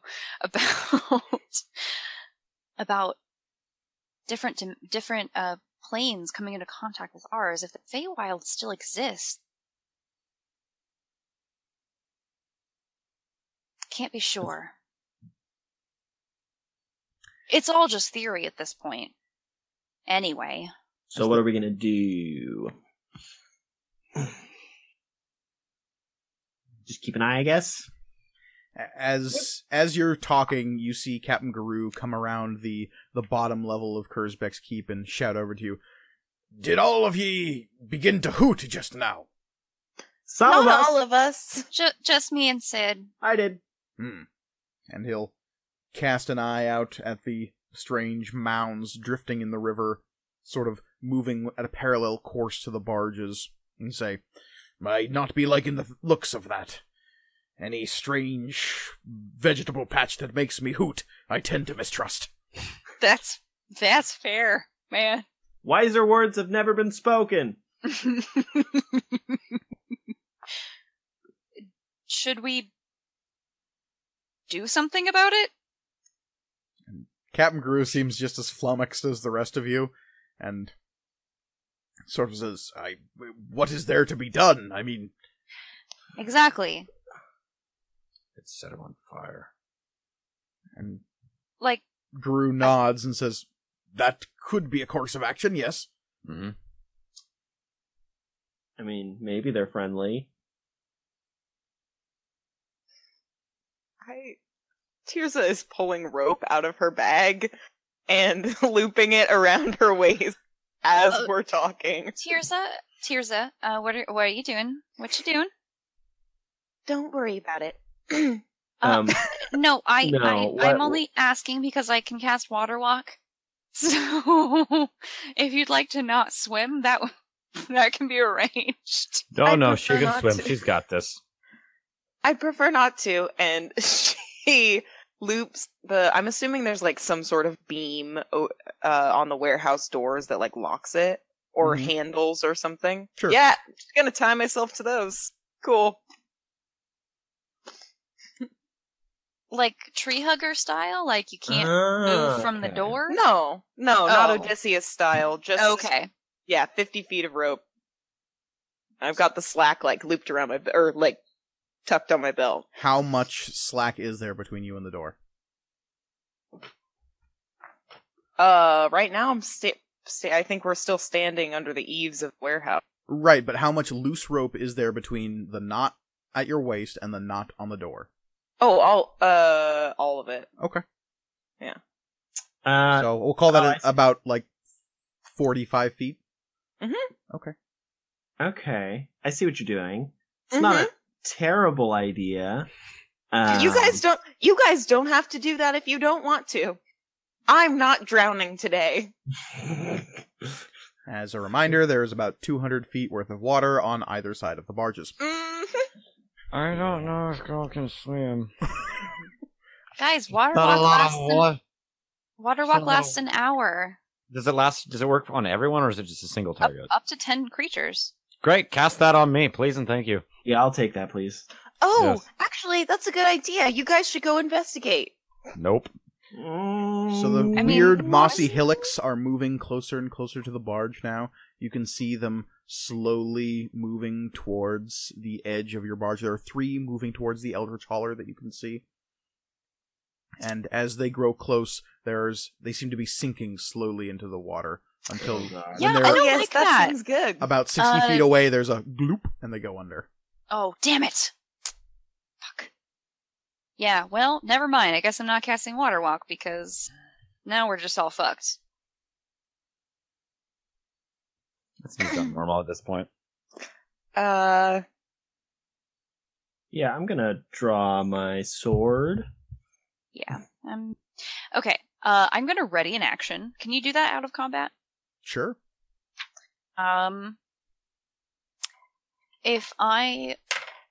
If something comes up onto this barge from like the side of it, like wet like, I'm gonna cast magic missile at it. Okay, so if anything comes up from the depths of the river, it will have a magic missile to contend with. Yes. Indeed. What is everyone else doing? I'd like to ready a defensive stance. Okay. Ready the dodge action? Was there any particular, like, thing that went underwater closest to the barge, or are they all kind of like evenly dispersed across the sides? There was maybe one that was a little bit closer. They're all approaching from the same side, though. Okay. The right side of the barge is where they're approaching from. Okay. hopefully it will actually get used this time. I'm going to cast Aid on all of my good friends. You guys have your hit point maximum increases by 5. Okay. And current hit points. Yeah. Okay. Girl's gonna get his sword ready, to swing at the railing. Okay. Wait, there's no railing on this one, correct? There's Correct. not a railing. Right. Okay, that's only on the hotel one. Yeah. Party barge. Captain Garou is staring out at the mounds that were approaching his barge, and at a similar time, the two that were approaching Kurzbeck's keep just go bloop underneath the water. I'm going to shout across to them and go, you might want to usher non-combatants inside. That just seems like a good idea at this point. Aye. Captain Garou lets out a bellow that echoes up and down the river. All non-luck wardens, report to your rooms immediately. There be danger in these waters. Lock wardens, get to your tridents. Watch the waters. There be something glooping underneath us. Fear the gloop. Hashtag fear the gloop. Yep. Mm-hmm. As you're all standing there, preparing different actions, looking hesitantly out at the water, a long moment passes, and nothing happens. What if they come up underneath the barge? And that's when you feel a clunk on the side of the barge as a chain that would have led to a crab goes tight. Just that's to the right probably of you. really bad. I stick my hand underwater. Okay. I grabbed fish around the waist. I just leap. I just go for it. Okay. So you have to dangle pretty far out over the edge of this barge. Like I said before, I do? it's about 5 feet down to the water. Oh. So I got about 9 inches that's not on the barge. It is being held onto by Tirza. So, Tirza, you're effectively lowering Cherish down into the water. It is not on purpose. Yeah, this is kind of the dumbest thing Cherish has ever done, I'm gonna be real. Yeah.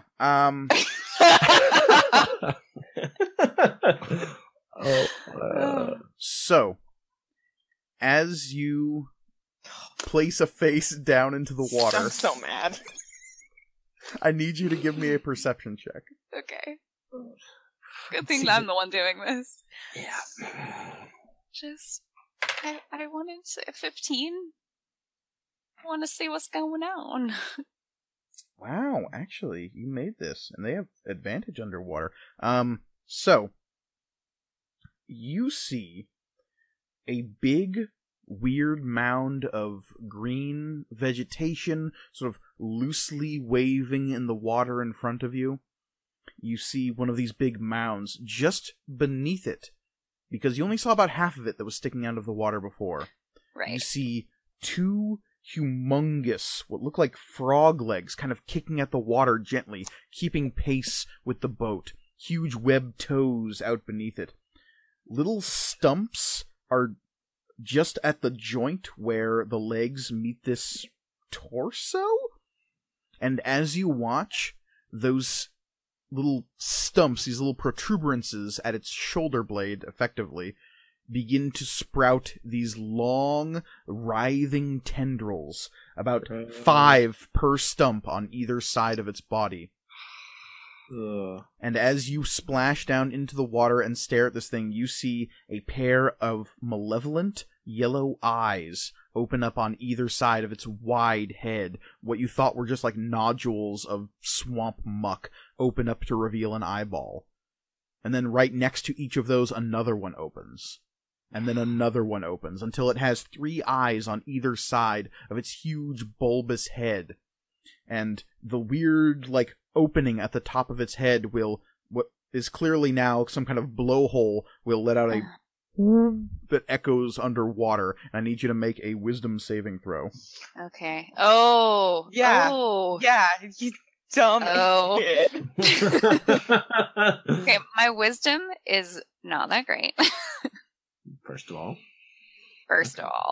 But that's an 18. Okay. So, thank God. you feel that compulsion to hoot rising underwater, and that would have been real bad. But you do not, so that's good.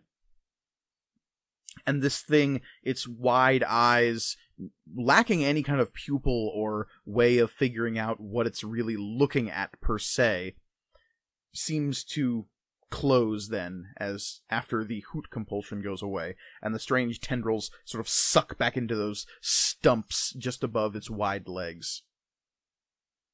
Okay. And that is when the second one you didn't see attacks you from behind. Super. It was tracking you the whole time. Yeah. So, it is going to be a 16 to hit? Yeah. Okay. I need you to give me a strength saving throw. Oh, boy. Now, Tears is holding on to Cherish. We will get to that. I'm sure we'll get to that, yeah. Okay. What? Oh, no. Oh, I thought it was at least a 9. But no, it's a 6, so it's a 5. Okay. I thought it would be at least an 8.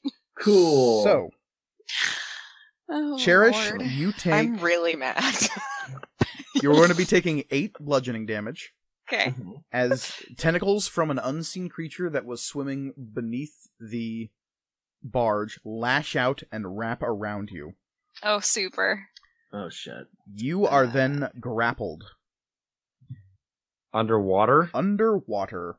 Fuck. Tirza, you feel the Cherish you're holding go taut. And I'm going to need you to give me a strength saving throw as well. I'm not as good at that as I could be, but I'm pretty good at that, so. Boom! Chakalaka, I just got a 18. I'm bad at math. Okay. So, you maintain your grip on Cherish. Most of her is, like, shoulders and head are still underwater at the moment as you tighten your grip on her ankles, and something is trying to drag her underwater. Shout that! What are Grawl and Sid doing when the shout goes up? I'm gonna jump down and grab Tirza and try and pull her back. Okay. Grawl? I guess I'll tag team this and grab onto Sid. Oh my god. We're adorable. Oh my Okay. god. So, how this can work is either each of you gives me an athletics check, and we will basically treat this as a skill challenge, and you need 2 out of 3 successes. Or, one of you can forego your roll to give another person advantage on the roll. I will just mention here that I have +5 to athletics, so advantage would be... Advantageous? Advantageous. Okay. Not to be speaking too meta-y, but, like, you did already roll? Would that... No, this is a new round of checks. This is new because I'm checks. pulling Okay. now. Yeah, then I would like to give advantage to Tirza. Same. Well, can we both give advantage to No. Tirza? No. Oh. Essentially, Okay. one of you would be sacrificing your roll to give advantage to Tirza. The other one must roll. Which I have a +2 to athletics. Wait, so then if that's the case, then one of you guys should give advantage to the other, and then I should just roll straight. That is what I'm saying. Yeah. Oh, okay. I have yeah, a +2 to strength. Grawl, I'll give you... Well, Sid doesn't know that. But you look beefier than me, so I'm going to give you advantage. Okay. Okay, so just letting you know this right now, Reed. If you fail this check, that's 2 failures, because you have the advantage on the roll. So whoever has advantage it's important that you make it. Great. Fantastic. No pressure. I'm not sure I know how this is working, but So, I'm just gonna roll. Essentially, I need 2 out of 3 successes so that Cherish doesn't get dragged into the water. Mm-hmm. So then wouldn't it make sense to give the advantage to Tears? Yeah. Wait. What are you saying, Reed? Okay, just who do you want to give it to? Tirza? I'm going to give it to Tirza. The +5? Ready? Yeah. Give it to her. I'm going to give it to Tirza. Okay. Because that's who I'm actually grabbing onto, so it makes sense. Yeah. Okay, there is a 22. Okay. Okay.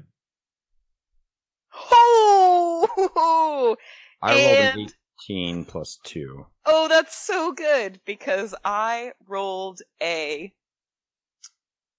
with my 5, I rolled a 7. Well, what was the first roll? It's 20. 22. Okay, so 22 plus 2 out of 3. plus a 20. You got a 3 out of 3, in fact. Oh, yeah. Go ahead. Nice. So, with this daisy chain all linked up to Cherish's ankles, you pull backwards, and Cherish, you let out a gasp of breath as you are pulled out of the water.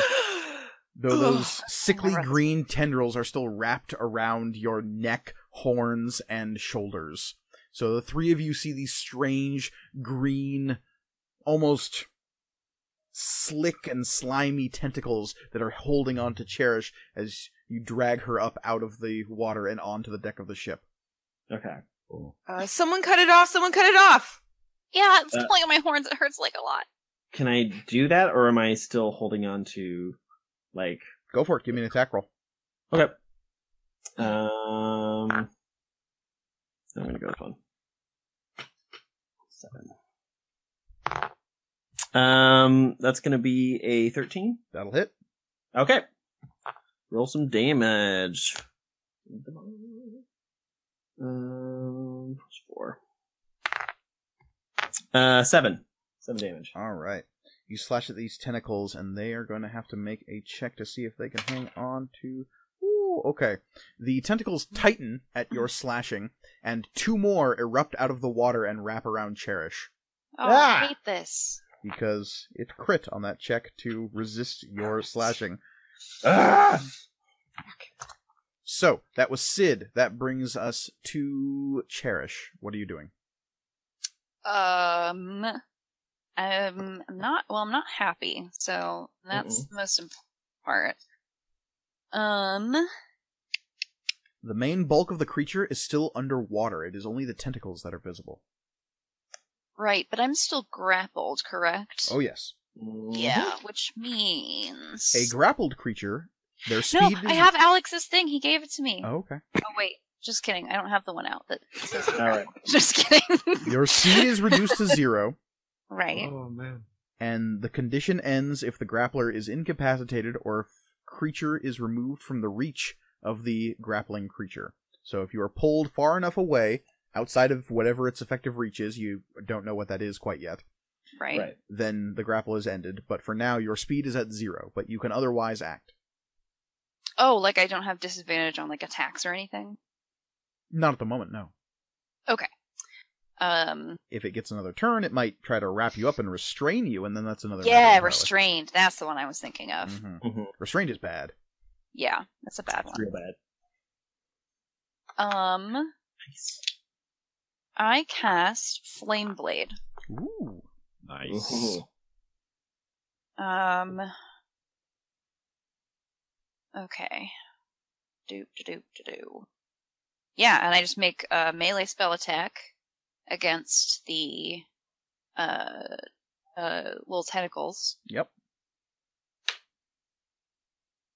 And that is a 17. Okay, that's a hit. And... By the way, Tirza, you are on deck. Mm-hmm. And they take 3d6 fire damage. Woo! Damn. 9. 9 fire damage. Alright. So, these tentacles are gonna have to make another check to get off you. Yeah, they are tenacious bastards. They're gripping on. You slash at these tentacles, and you would think that the flame would just sear through these tentacles, but you're coming up against tough, sinewy... It's like trying to cut through kelp with a pocket knife. Jesus. I've got a bigger pocket knife. So ready for this. And that brings us over to Tirza. I don't have anything that slashes. It's really unfortunate. I mean, aren't you the main thing keeping Tirza from being grabbed or dragged in? Pulled overboard? Yeah. Maybe just a little bit. Yeah.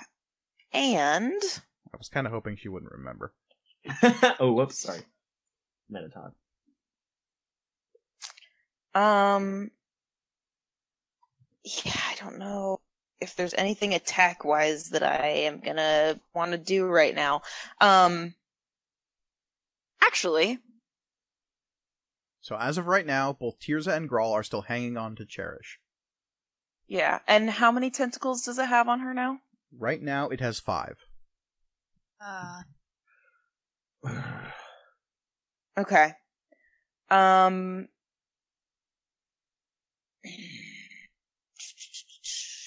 Grawl, you are on deck, by the way. Yep. Yeah, and I assume he's gonna help me with the smashy part of this. So I'm actually just going to... You had 8 damage, right? Yes. Cherish? See. Okay. So I'm gonna, like reaffix my grip around Cherish, like full-on bear hug, and cast Lay on Hands. Okay. Friendship. For 8 points, I'm assuming?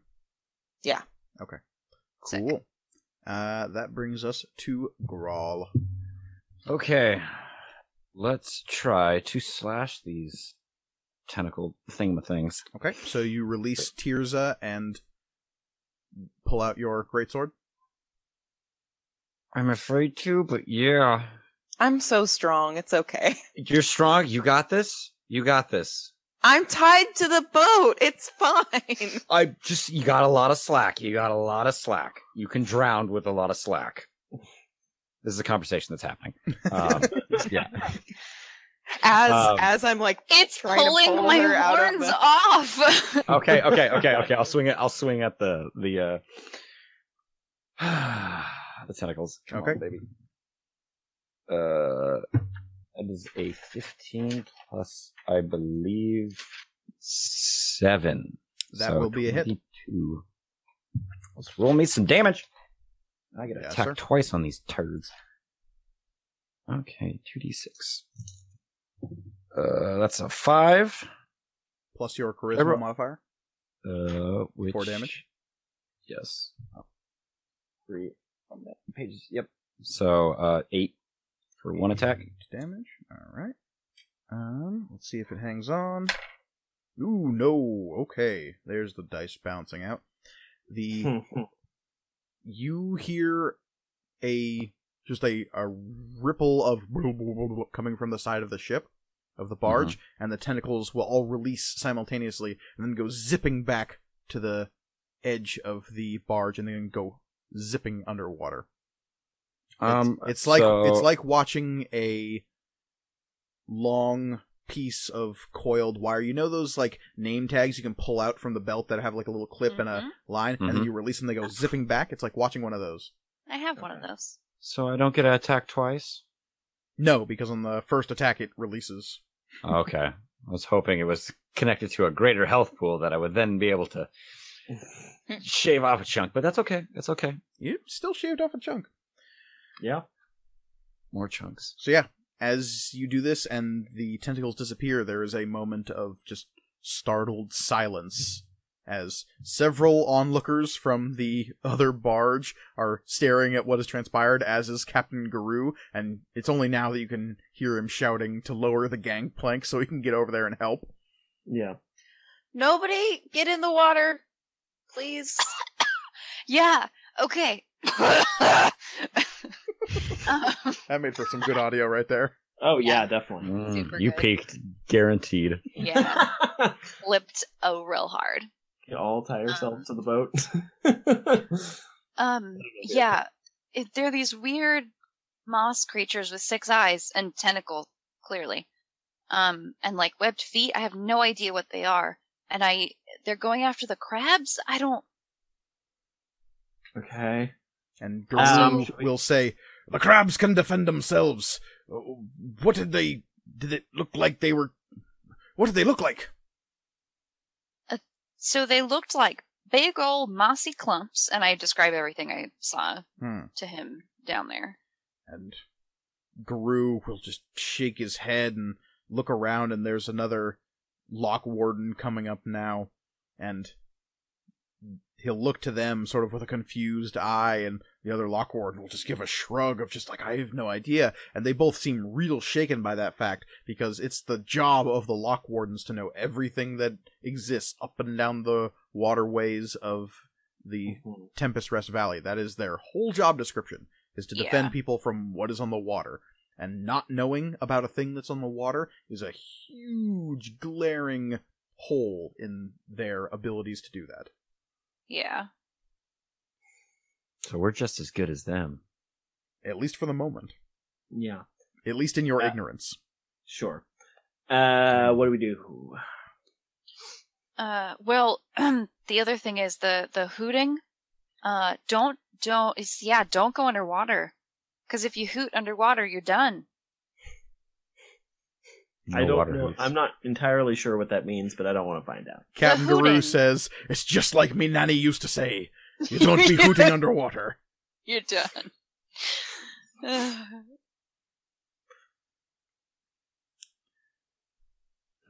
But, I don't know what they're doing or how to deal with it, if it even needs to be dealt with. Can I cast Eldritch Sight and look straight down under the boat? Sure. Okay, I do that. Does it show anything? No. Dang it. Okay. I didn't backfire, it just wasn't as good as I hoped. What is everyone else doing? There doesn't seem to be any immediate danger. Tightening the slack. I'm down to, I'm going to say 20. Enough that I can get to the edge of the boat and a little bit further over, but not any more than that. Okay, so about 30 feet. Yeah. All right.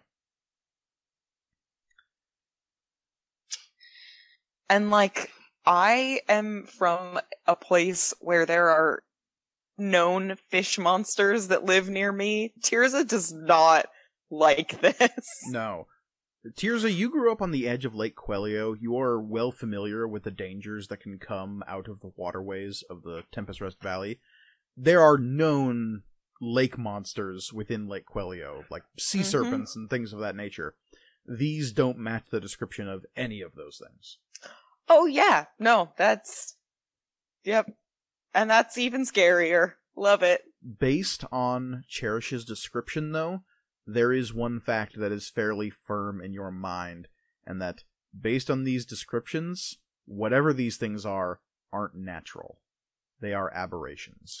Yep. That was yep. Crap. Cool. No, that's good for me. Yeah, I have to kill them no matter what. It's great. Yeah. Just get under that water, kiddo. Mm-hmm. Swim with that plate mail. It's actually chainmail, but that's not much better.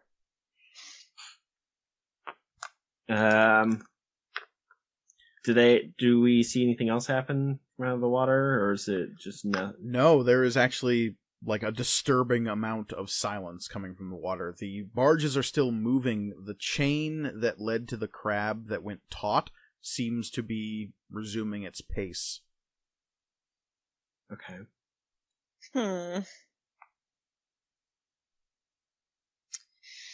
Well, we should definitely keep an eye out for anything even more suspicious.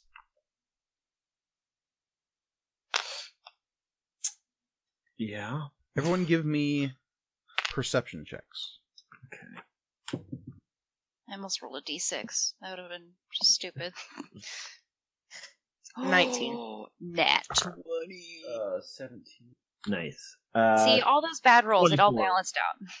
Nat 20, 24, 17. 21. 21. Tirza, what do we have? 19. 19.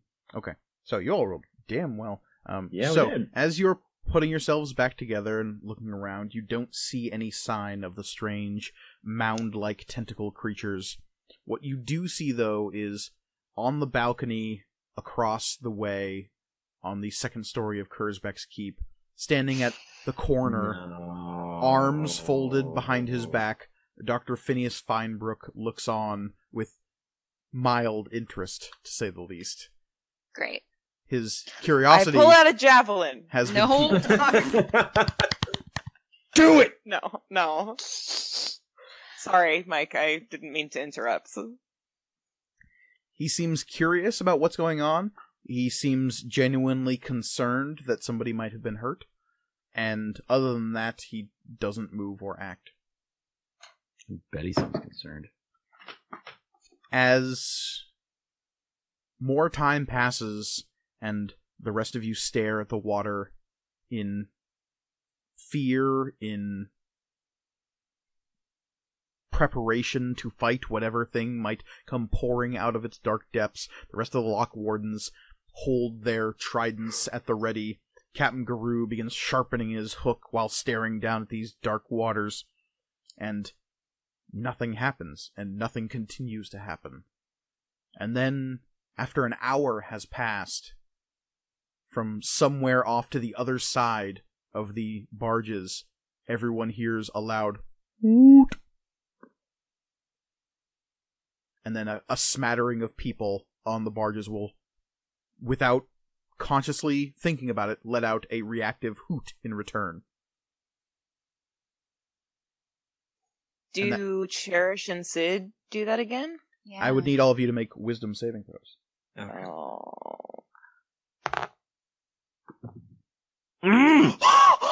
I just got a botch. A nat botch. Wow. A nat botch. You don't say. I got I'm sick. so mad. You got what? 6. 13. 18. So Cherish and Grawl, you're fine. Tirza and Sid let out a instinctive hoot in return. Hoot. And clap a hand over your mouth, and as soon as the noise is heard, and you rush over to where you think the hooting comes from, there's no sign of the creature in the river. There's just flowing river water.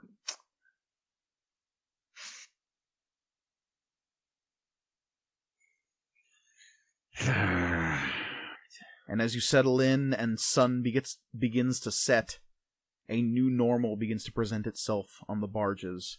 And that is, every hour, there will be another chorus of hoots from somewhere. Occasionally you'll see the big hummock rising up out of the water. It always stays with about 100 feet away, though. And inadvertently, somebody on the barge will let out a forceful hoot in return. Are there any, like, cotton swabs or anything we can jam in our... See if that works to stop people from, like, hooting? Odysseus. Maybe some Yeah. wax. Here's some wax. We got some rhinestones we could jam in our ears. Don't do that. Also, one of you bought a little wick guy from Wickmore's Landing. Oh, God. So, No. I don't remember who it was. It was probably Grawl. I don't think I bought one. I asked about it. I asked I if thought someone there- bought it.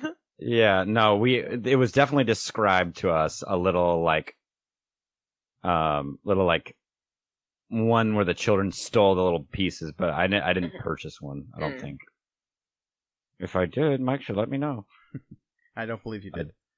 No, I don't think I did either. As the night creeps over you all, and on an hourly basis, these strange creatures let out their chorus of hoots, you nervously take what food you can, trying to find some kind of respite in the day, despite the fact that you know that these things are tracking you, and that every hour or so, some of you might be forced to make a hoot. How this will affect your sleep, you don't know yet. Right. Does jamming anything in your ears stop it? You try to jam scraps of cloth into your ears during one of the cycles, and give me a survival check. Haha, 20. You manage to successfully make a couple of earplugs and jam them into your ears right as the sun is beginning to set. You know that there's going to be another round of hooting coming. And as you do, you see everyone else on the Eldritch Hauler tensing up, getting ready for the hoot that could come at any second. It's not on a super regular interval, it's about every hour, though. Okay. And when it goes off this time, you have successfully blocked everything in your ear, and I need Sid, Tirza, and Cherish to make wisdom saving throws, but not Grawl. 11. Sweet. 9. 18.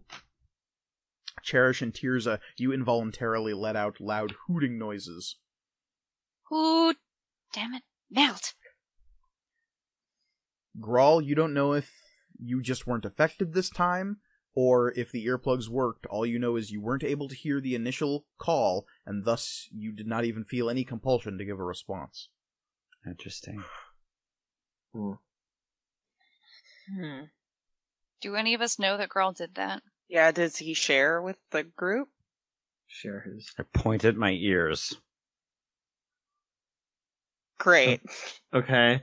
And then I pull the things out of my ears. Okay. And they're gross, swab things. And they're, covered in gunk. And, I made these. They work. I'm pretty sure they work. So if we want any sleep, we should probably make our own, huh? Mm-hmm. I guess so. Alright. Give it a shot. So, given a little time and energy, you all effectively make earplugs for yourself. You share this secret, I'm guessing, with the Eldritch Haulers. Do you spread the word? Yeah. Yeah. Okay. Whoever is on watch, though, obviously should not have their earplugs in. But yeah, we spread the word. Okay.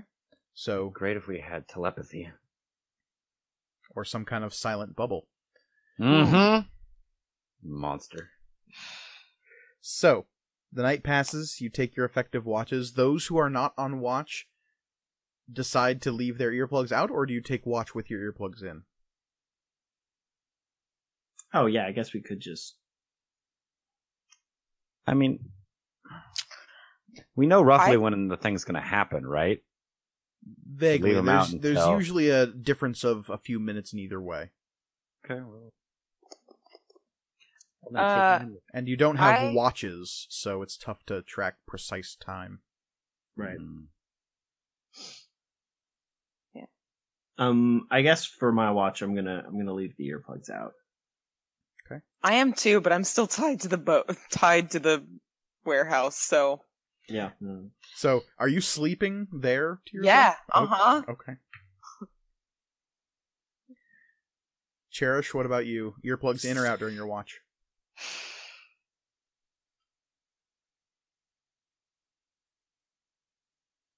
God, it's like, on the one hand, it might affect my perception. On the other hand, I'm gonna have to make a wisdom saving throw. Both of those are the same skill.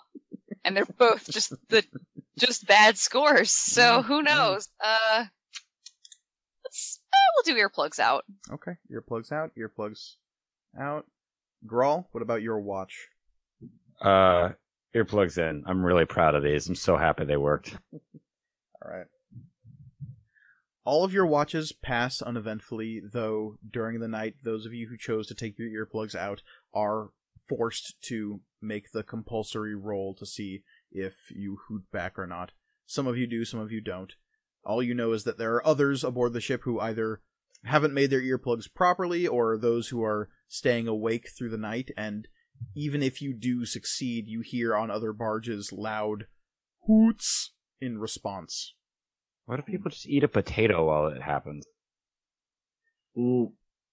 You've found that if your mouth is full while the hooting happens and you are compulsed, you have to, sound through your mouth full of whatever. Oh, it probably hurts. Oh, yeah. It's unpleasant. And again, it's this sort of like horrible, funny bone knee reflex reaction every time you hear it and are forced to make this roll. It's something at the back of your brain is just misfiring and forcing you to hoot. I hate this. Yeah, not a fan. And as we approach the third day of your journey, we now settle into this new normal where every hour or so there is a hoot. You must learn to cope with this as the journey continues. So long as you don't grow close to the water, it seems as though these creatures are content to just hoot and follow you.